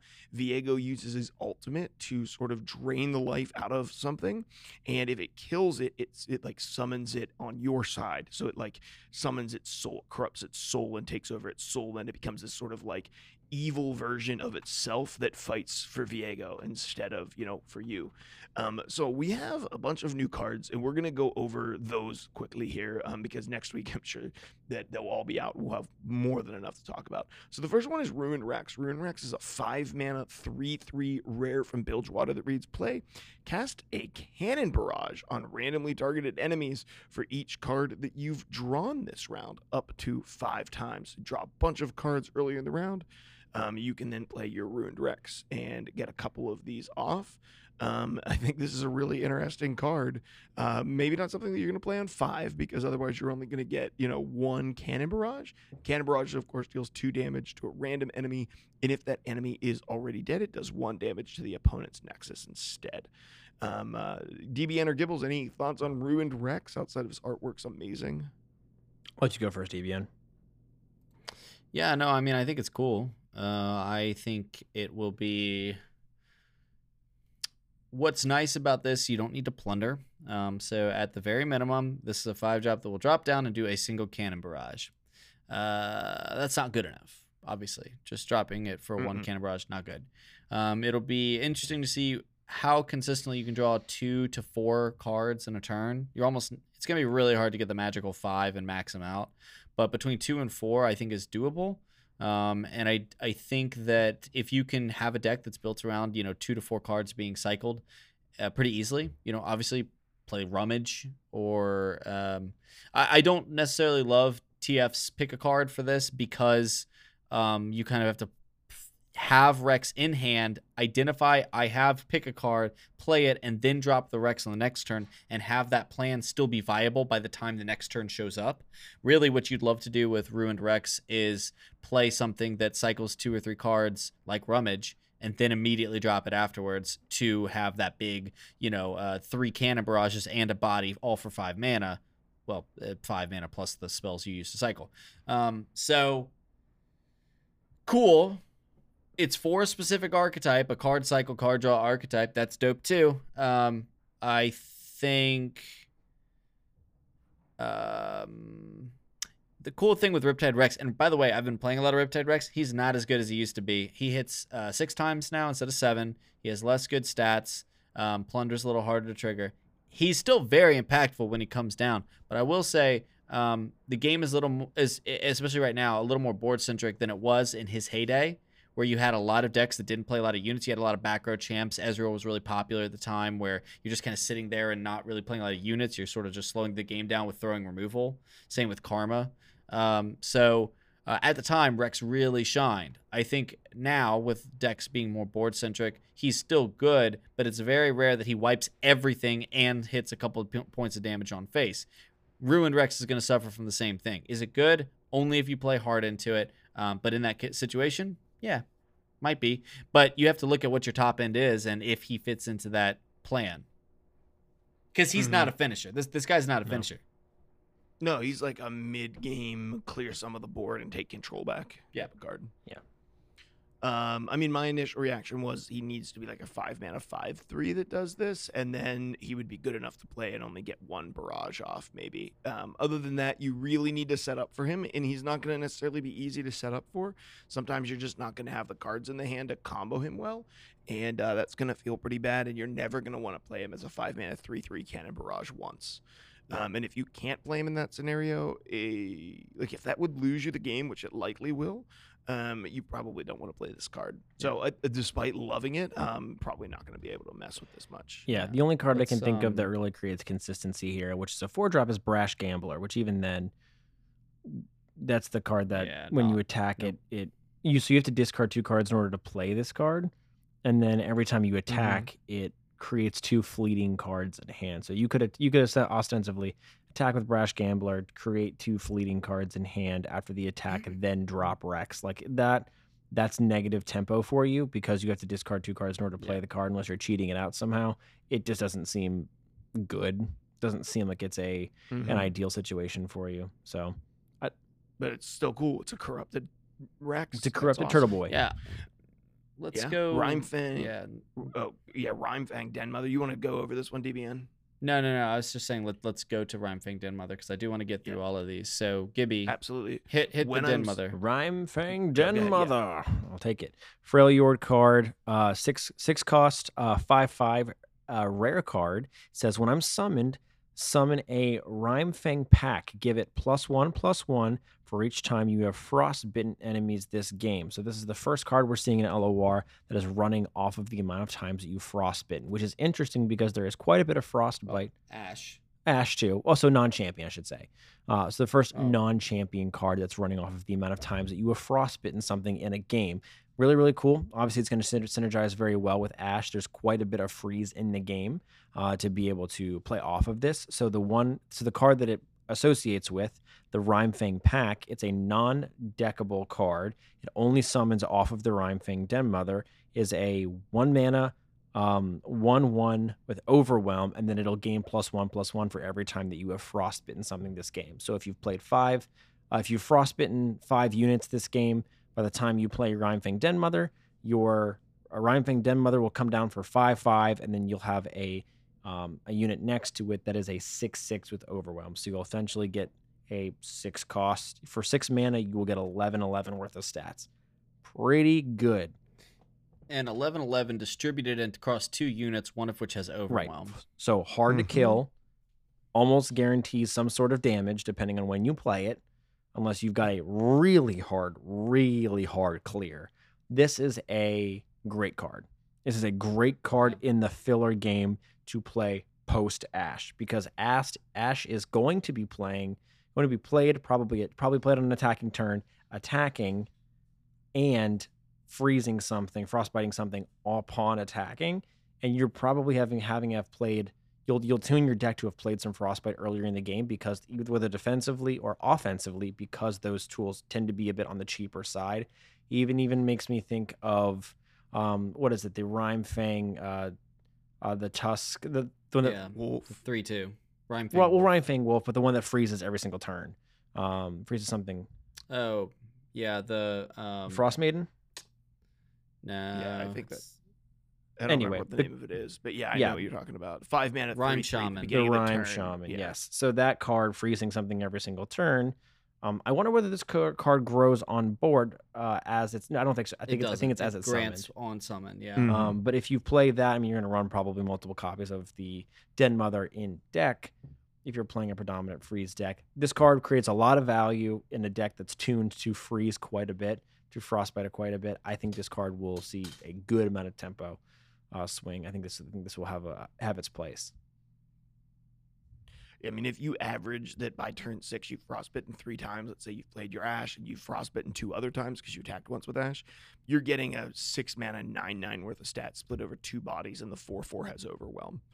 That's pretty ridiculous. It's also important to note, like, it on the defensive side of things, it's 2 blockers for 1 action, which is excellent. Yep. Excellent if you're getting pressured down. To punish passing on an open swing from your opponent. So I think it's completely reasonable in an Ash deck for this to be a 5/5 and a 4/4. Well, and think about it this way: even if you wait maybe an extra turn to like turn 7 or turn 8, you can consider this card a closer almost at some point, because what happens if you play the Crystal Arrow effectively? Crystal Arrow is going to freeze something, and then everything else that's got 3 or less health to it. It scales. It scales pretty hard. So I like it.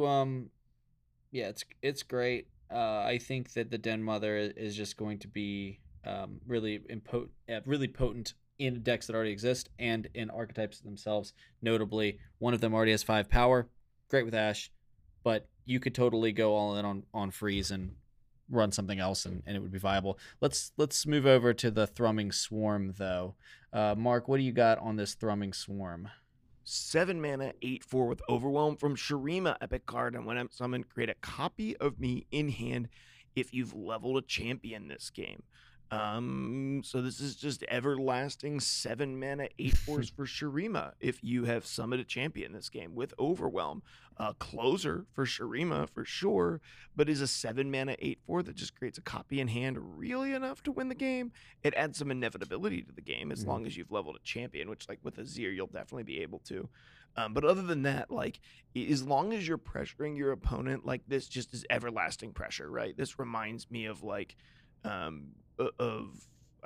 what's the Freljord, the Howling Abyss. It reminds me of Howling Abyss a little bit, like just constant 7 mana 8/4s. Like your opponent cannot deal with everlasting 7 mana 8/4s. So maybe in that scenario, I don't think this is as good as Rimfang Wolf. I think it's better than Runed Hex. DBN. The only deck I see this playing in is Sedronectin as a way to, because they'll often have their big Overwhelm units get peeled as you play them. You play Thrumming Swarm, they kill it with a vengeance, you just play another one the next turn, and the next turn, and the next turn, and hopefully eventually one of them will make an attack and you Battle Fury it. That's the only situation I can see you playing a single copy in. I don't think it's very good. It's cool, but I don't think it's very good. I think this is a card that you slot a couple, maybe 2 copies of in the deck if you know that the deck that you're playing is either a mid-range or a control deck that doesn't have a lot of card draw. This is a card that you want to see in the late game, knowing you don't have a lot of card draw, because you'll just put all your eggs in this basket and just summon one every single turn and say either remove it or deal with it. It's gonna be a card that, because for defense is nothing to scoff at, quite honestly. And even because when it's summoned, it automatically creates the copy in hand, it's non-interactable for your opponent to stop you from creating more copies. So there's nothing that they can do to interrupt the loop.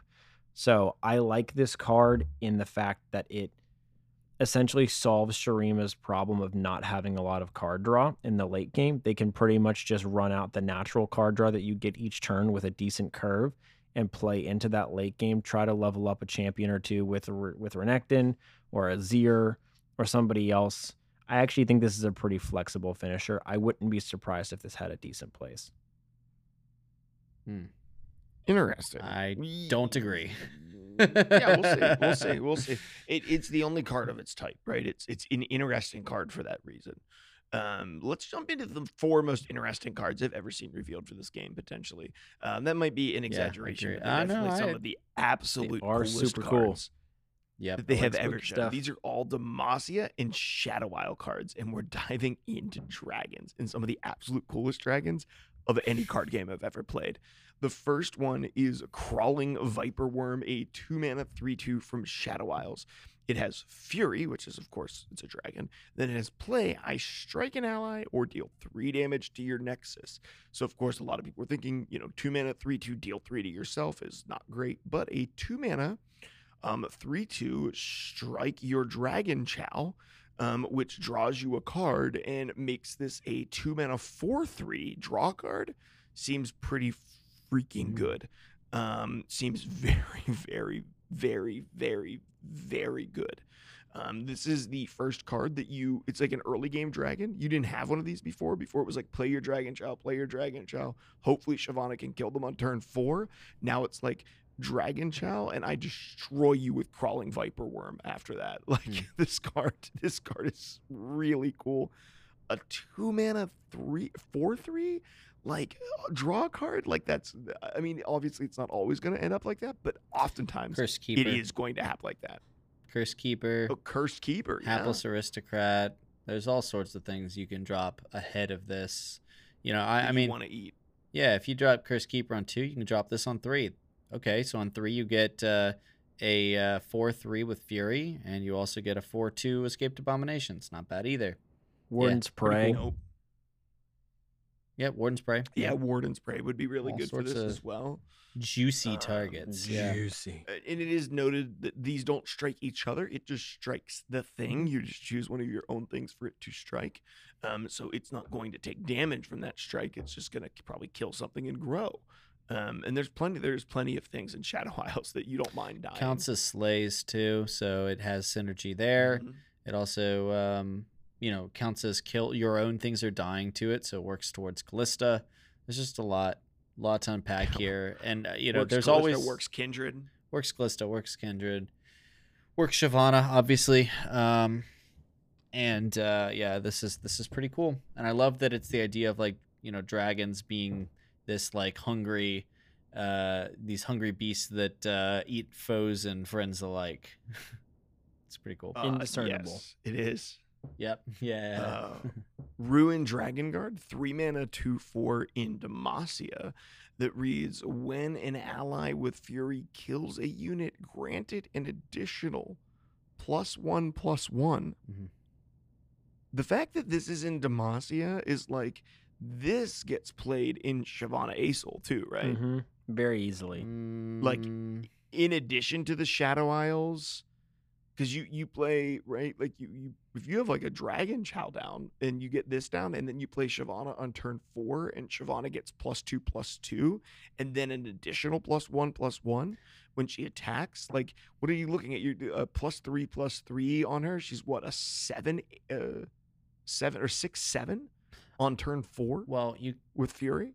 I'm not convinced that this gets played in Shyvana Aesol, because I think that your sort of the payoff with dropping Shyvana onto a Dragon Chow is not going to be enough, because you're asking for 3 cards to be on the board at the same time. Which anytime you're asking for more than 2 cards to be on the board at the same time, the likelihood of that happening is very low. More than that, I just kind of look at this and I think about other 3-drops that you could be playing, and really other mana you could be banking for Concerted Strikes. And I question this, but I think in a Shyvana SI list, I think that this seems pretty interesting and pretty compelling. I mean, Crawling Viper Worms, or the one we're going to talk about next, running Dragon Chows, running the things that you're biting, of course, but then, getting strikes off of single combat and stuff. I think that would be probably a lower to the ground mid-range build, as opposed to, Shyvana Aesol is weirdly this deck that is mid-range into, a hard attrition finisher. I think that the win cons are going to be different, and thus something that is much more early game focused and not so much, well, we're getting to turn 10 for Aesol. I think that there's a place for that potentially. That said, It does have bad stats. It doesn't. It's got defensive stats, which with a card that kind of scales with other units on board. It's supposed to be an engine. Right. With an engine card, you want defensive stats. I think this would be worse if you reverse the stats of a 4/2. No, it'd be better. It'd be way better. 4/2 is incredible stats, and the thing is that Fury doesn't happen so often that that you're going to see this over the course of 4 or 5 turns, unless you're already winning the game. In the average situation that you're playing this maybe gives your unit 1 or 2 buffs, which is worth it playing it. Don't get me wrong. I'm simply saying you would rather not block with this and then, have it swing, or block something bigger with this and have it trade up, as opposed to having it sit and be this great engine and not contribute any threat. Doesn't contribute threat, but it probably does defend you by trading favorably into your opponent's turn 1 and 2 if you haven't had a chance to do that Right. yet. At least, to me, at least gives you the option. Any to 3-drop will block do if that, you find though. the opportunity. Yeah, I mean, I just think you're looking at just different priorities for this card, Sure. and I'm saying I don't think you get Fury kills so much that this is going to be something where you wouldn't prefer having more flexible combat prowess. But again, we're arguing semantics because that's not its stat line. at 2-4, I'm not criticizing. I am slightly criticizing the stats, but I'm saying that what this is asking you to do is sit on your back row and be an engine and an enabler for your other Fury cards. If you're going to be able to trigger Fury enough, that remains to be seen. But if you can, and on the basis that that's going to happen between Dragon Chow, Viper Worm, this next one we're going to talk about, then maybe this guy is good. I compare this, frankly, to the 2-mana 2/3 in SI that has like ephemerals get +1/+1, right? Like, it's great when you're all in on ephemerals. But if you can't go all in on summoning ephemerals super consistently, like with your Shark Chariots, then you might as well not even include it, because otherwise it's dead. If you can't get a kill with Fury and have the unit not live in that trade or in that strike on the turn, or maybe at the worst the turn after, then this card might not have been dropped on the board. It should have been anything else instead. I'm with Gibbles. I think this card is good. Yeah, I think there's. I don't I hate think there's its more stat line. flexibility to this card than it appears, but we'll see. And as you segue into that, we might as well move on to the next card that I think makes this card a bit better. Kamivorian Dragon, I think I pronounced that right. A 4-mana 4/3 with Fury and Fearsome. Play, I strike an ally or deal 3 damage to your Nexus, so very similar. And when I slay a unit, drain 1 from the enemy Nexus. This is another thing that you're going to want to target one of your low-cost SI or Dragon Chow cards with. And gonna drain and stuff from the your opponent. It's gonna buff itself up with Fury. It also has. Oftentimes this is gonna be a 4-mana 5/4 with Fearsome and Fury, and drain 1 from your opponent's Nexus. Okay, hear me out. That seems pretty Hear strong. me out. Here's the dream curve. You go. I know this is something that DBN has put in a lot of early game SI decks. You go Oblivious Islander on turn 1 to discount the Undying on turn 2. You play a turn 2 Undying. It's already got Ephemeral. It dies on its own. Then you play this new 3-cost card that's going to buff up your Slays. Or maybe you just play a Viper Worm to kill off your 3/3 Undying to make it a 4/4. Then you play this card and you kill off your Oblivious Islander or something else. Like, there's a lot of synergy if you are going to go hard into this SI Undying list. There's a lot of mulligan potential where you eliminate the idea of a bad draw on this, which when I try to put together certain early game SI decks, to me, I run into that sometimes if I'm playing certain kind of very shoehorned or very narrow ideaed cards. I think the Fury package is interesting. I've already got a deck that I have previously built that was a Kindred Challenger build that maybe Dragon slot into this somewhere. We'll have to play around with it, but I'm very excited for the idea of an early game curve like that that's a bit different, but also seems to create a pretty strong board presence. I see by the shaking of his head, DVN disagrees with me.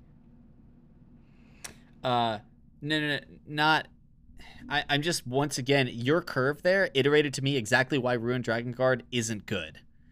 Like, you don't get any value from it until the next turn after you play it. Plus, you're relying on things sticking around and not being interacted with at all in that equation, and he provides no threat whatsoever. And well, we're not going back to Ruined Dragon Guard. We're on this card. Fine. We have moved Ruined on Dragon from your Guard. soapbox Ruined Dragon of Guard Ruined is Dragon bait. Guard. It is bait. All right. We're moving on from your soapbox. of Ruined Carnivore Dragon and Guard. Dragon though. Delayed Carnivore and value. Dragon though. Carnivore and Dragon though is legit. This card is legit. Oh yeah, it's really good. I really like this. Now, I will say it's competing in an extra crowded 4-mana slot because you're competing with Spirit Fox, you're competing with Spirit Leech. However, Shyvana. I mean, this is in the deck that Gibby's describing, which I also think is legit. I think Undying loves both of these dragons, specifically the Crawling Viper Worm. I think he really likes Crawling Viper Worm. And Carnivore and Dragon's interesting too because it's a way to deal some Nexus damage kind of without actually successfully pushing damage. But I think that in this situation, I think the fearsome tag is actually pretty darn relevant, because you're forcing your opponent into trading into this thing, which is sometimes the issue with dragons in Demacia, is a lot of times that while yes, you're throwing things in and chump blocking, right? And when you throw something in a chump block, they get bigger, but then you sit there, and as long as your removal isn't damage based, if you have any sort of like removal that's non-damage based, you sit there and like, okay, fine, have all the stats you want. I'll win some other way. Like, I don't care about killing you ever. Fine, have it. I'll just Ezreal kill you, or I will execute it, or I always say execute. That's Hearthstone. A Noxian Guillotine / Scorched Earth, or I'll Vengeance it, whatever. But with the Camouflage Dragon, you're basically saying, hey, you let this go to the face, or you sacrifice something that is actually going to be negatively impactful because it's going to have three defense. So, which is equally something of its downfall. I think this getting Challenger is going to be great, because then you have the flexibility of saying, okay, either I'm pushing this damage in face, or they have to throw a big thing in, which is a good situation to be in. Or you're saying, okay, they have a big thing and it'll actually kill this thing and my thing will die from it. All right, let me go and grab a 1/1 or grab a 2/1. Yeah, take a lower thing. I think that I wanted to ask, when this kills something in a trade where they both die, the slay still goes off, correct? Because it killed it. Because it killed it. Yeah, I think so. So you still get another drain point from your opponent.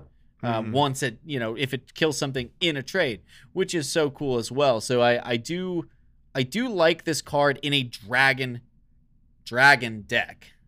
I don't think this gets flexed into any other SI build, but I think that's totally okay. Like, I think it's okay for that to be the case. So I'm see a whole new variety of Shyvana. Yeah, I'm just so excited. I'm thrilled by that. And like I was saying, giving this guy Challenger would be really, really cool. Segue. Someone tell me about Kadrigan. Kadrigan the Ruined is or a 6 mana 6/6. Yeah. Sorry, 6 mana 6/6. I just jumped over. Do it. Yes, love it. Get in there, bud. 6 mana 6/6 Fury from Demacia that reads play, grant an allied champion or dragon challenger. 6 mana 6/6 with Fury. Good. Dragon, good. And a bonus that it could give an allied challenger, also good. Especially a champion. Like, can you imagine this coming down and giving Shyvana? Shyvana with challenger is very good. And this is grant, so it's keeping it. It's not going away. It's not challenger for a turn. Permanently giving one of your champions challenger. This on a Garen is very strong as well. Because Garen with challenger is really strong. Kindred with challenger. Turn 5 into turn 6. This is challenger's really disgusting because it actually gives a protection for your Kindred. Yeah. This card's really good. Yeah. I mean, it's very good. Gibbles, what do you think about it? Because you were trying to tell us what it was, and I jumped over you. So what? That's okay. Step on the new guy. Why don't you? That's right. Yeah, I just take them all these down too. Hazing. I thought we were past that. No, I think this card is flexible. I don't think there's really a bad spot for it. I mean, obviously you play this for the consistency if you're running a dragon deck, just because it helps to not run into the situation where you don't have a champion on board. With only 6 champion copies of a card, not unless you're creating more somehow in your deck, there is the strong possibility that you see Kadrigan on board, or you see Kadrigan in your hand and you would like to have that 6/6 on board with Fury and utilize the effect, but you don't have a champion out, and that feels bad. So you run dragons in with Kadrigan just to mitigate the idea of it not running into the bad situation of not having a target for it. I'm not sure if it'll be played outside of that. I don't think you run the risk of having this in your hand and not having a champion, although it would be great with pretty much any champion you can think of. It's never bad handing challenger to any champion. I mean, even shoot, you put that with Callista, you put that with Teemo. Like, I don't know. I could put this in Talia Sivir. Right, you put it with Talia. Talia's bonkers with challenger, as DBN already said earlier. Probably don't need it with Plaza, but yeah. Like it's got a lot of different targets that you could put it with. It's got a great package that you could run it with because of all of the dragons that are out there. And the fact that even though it's a very big spoopy dragon, it does fit in. It is a Demacia unit. It kind of blurs. This is going to be one of those. I feel like this is going to be one of those cards where we forget what region it actually comes from because the art screams Shadow Isles, Wales Shadow Isles, because it's undead.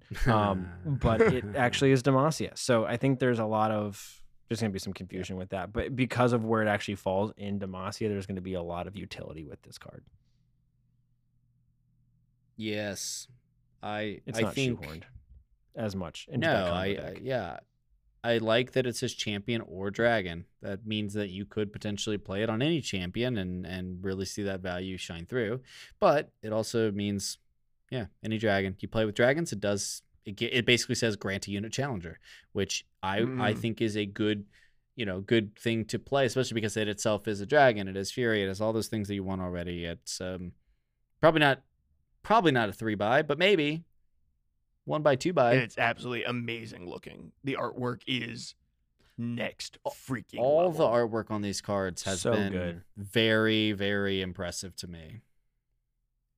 I mean, Yeah. it's got to be some of the best. I mean, this is what I was waiting for, guys. When we talked before and we had 2 events, and DBN and I were, we talked about like the Falling Blossoms event. It's a little too girly for me. Like the KDA event, way too girly for me. And then it was like, okay, we got a little event around like the Dark Star stuff, and that was kind of cool. It's like, yeah, that's cool, but it's still like cosmic-y. Like, this is the event that I've wanted. This is the event that I've wanted the whole time so far.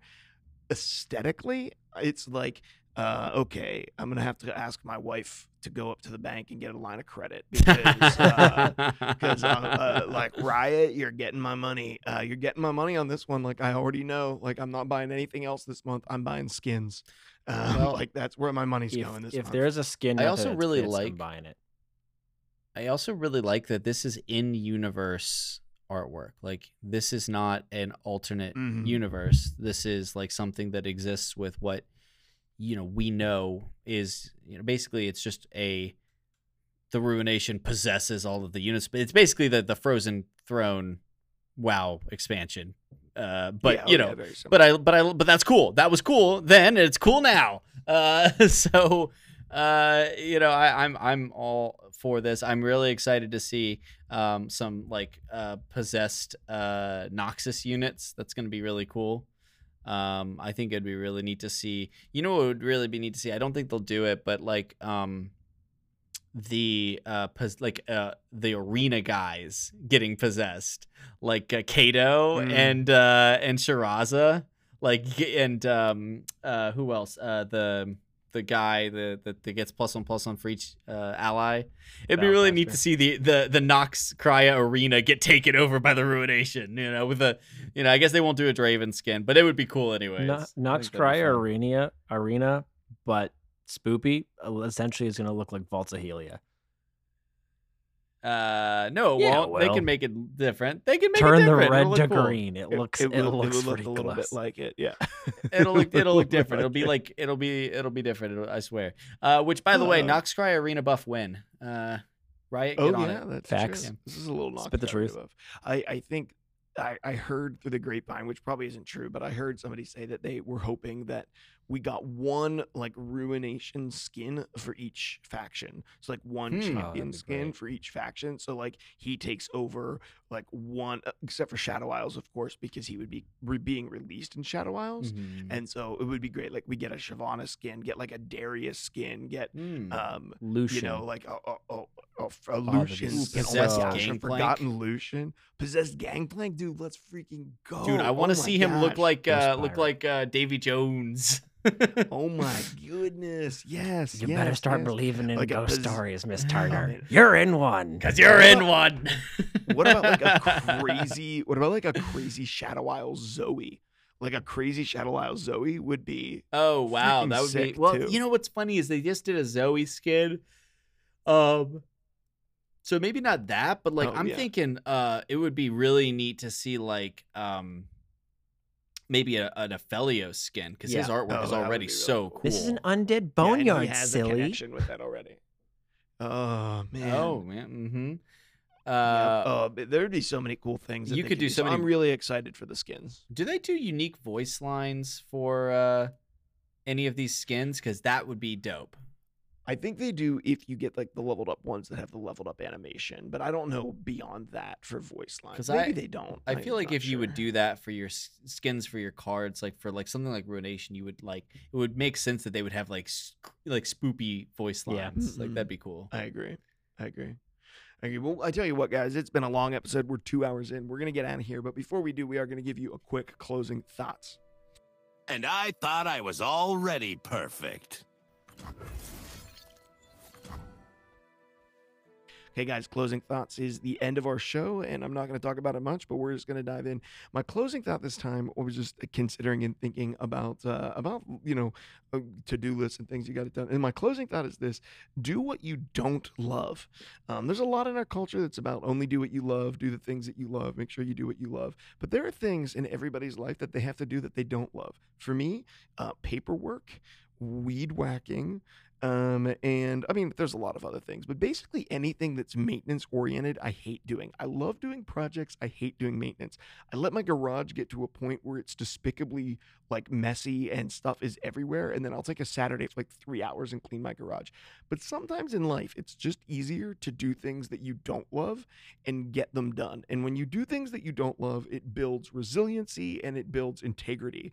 And I think those things are really important, and some things that a lot of times our culture is lacking, because we just want to move from doing one thing we like to the next thing we like and never ever have to be bored and never have to do things that we don't want to do. But sometimes in life, you have to do things that you don't love. So do things that you don't love with a great amount of zeal and passion, because it makes a big difference on the people around you. And instead of dreading it, you can learn to even begin to enjoy doing mundane things that you won't typically love doing. So that's my closing thought today. It's probably not the best one, but do things that you don't love. Yeah, I thought it was pretty If good. you just take that at face value, it's terrible advice. But other than No, Well, out of context, it doesn't make any sense, but contextually, with that lovely commentary, it does. It is wise. Some wise hey, words. it's pretty good. Whenever I eat a meal, I always identify the piece of the meal that I value the least, and I eat that part first. So that way, the latter There you go. portion of the meal and the one that sticks with me after I'm done eating and I leave with that taste in my mouth is the one that I enjoy the most. So that way, I get to savor it and enjoy it for a little longer. So you got to get the things that you don't like doing, or you don't like as much, out of the way first. See, there you go. There you go. Indeed, when you're eating dinner and throughout everything else. Last closing note is, if you own a Segway, they now make a converted kit, kit that turns your Segway into a go-kart.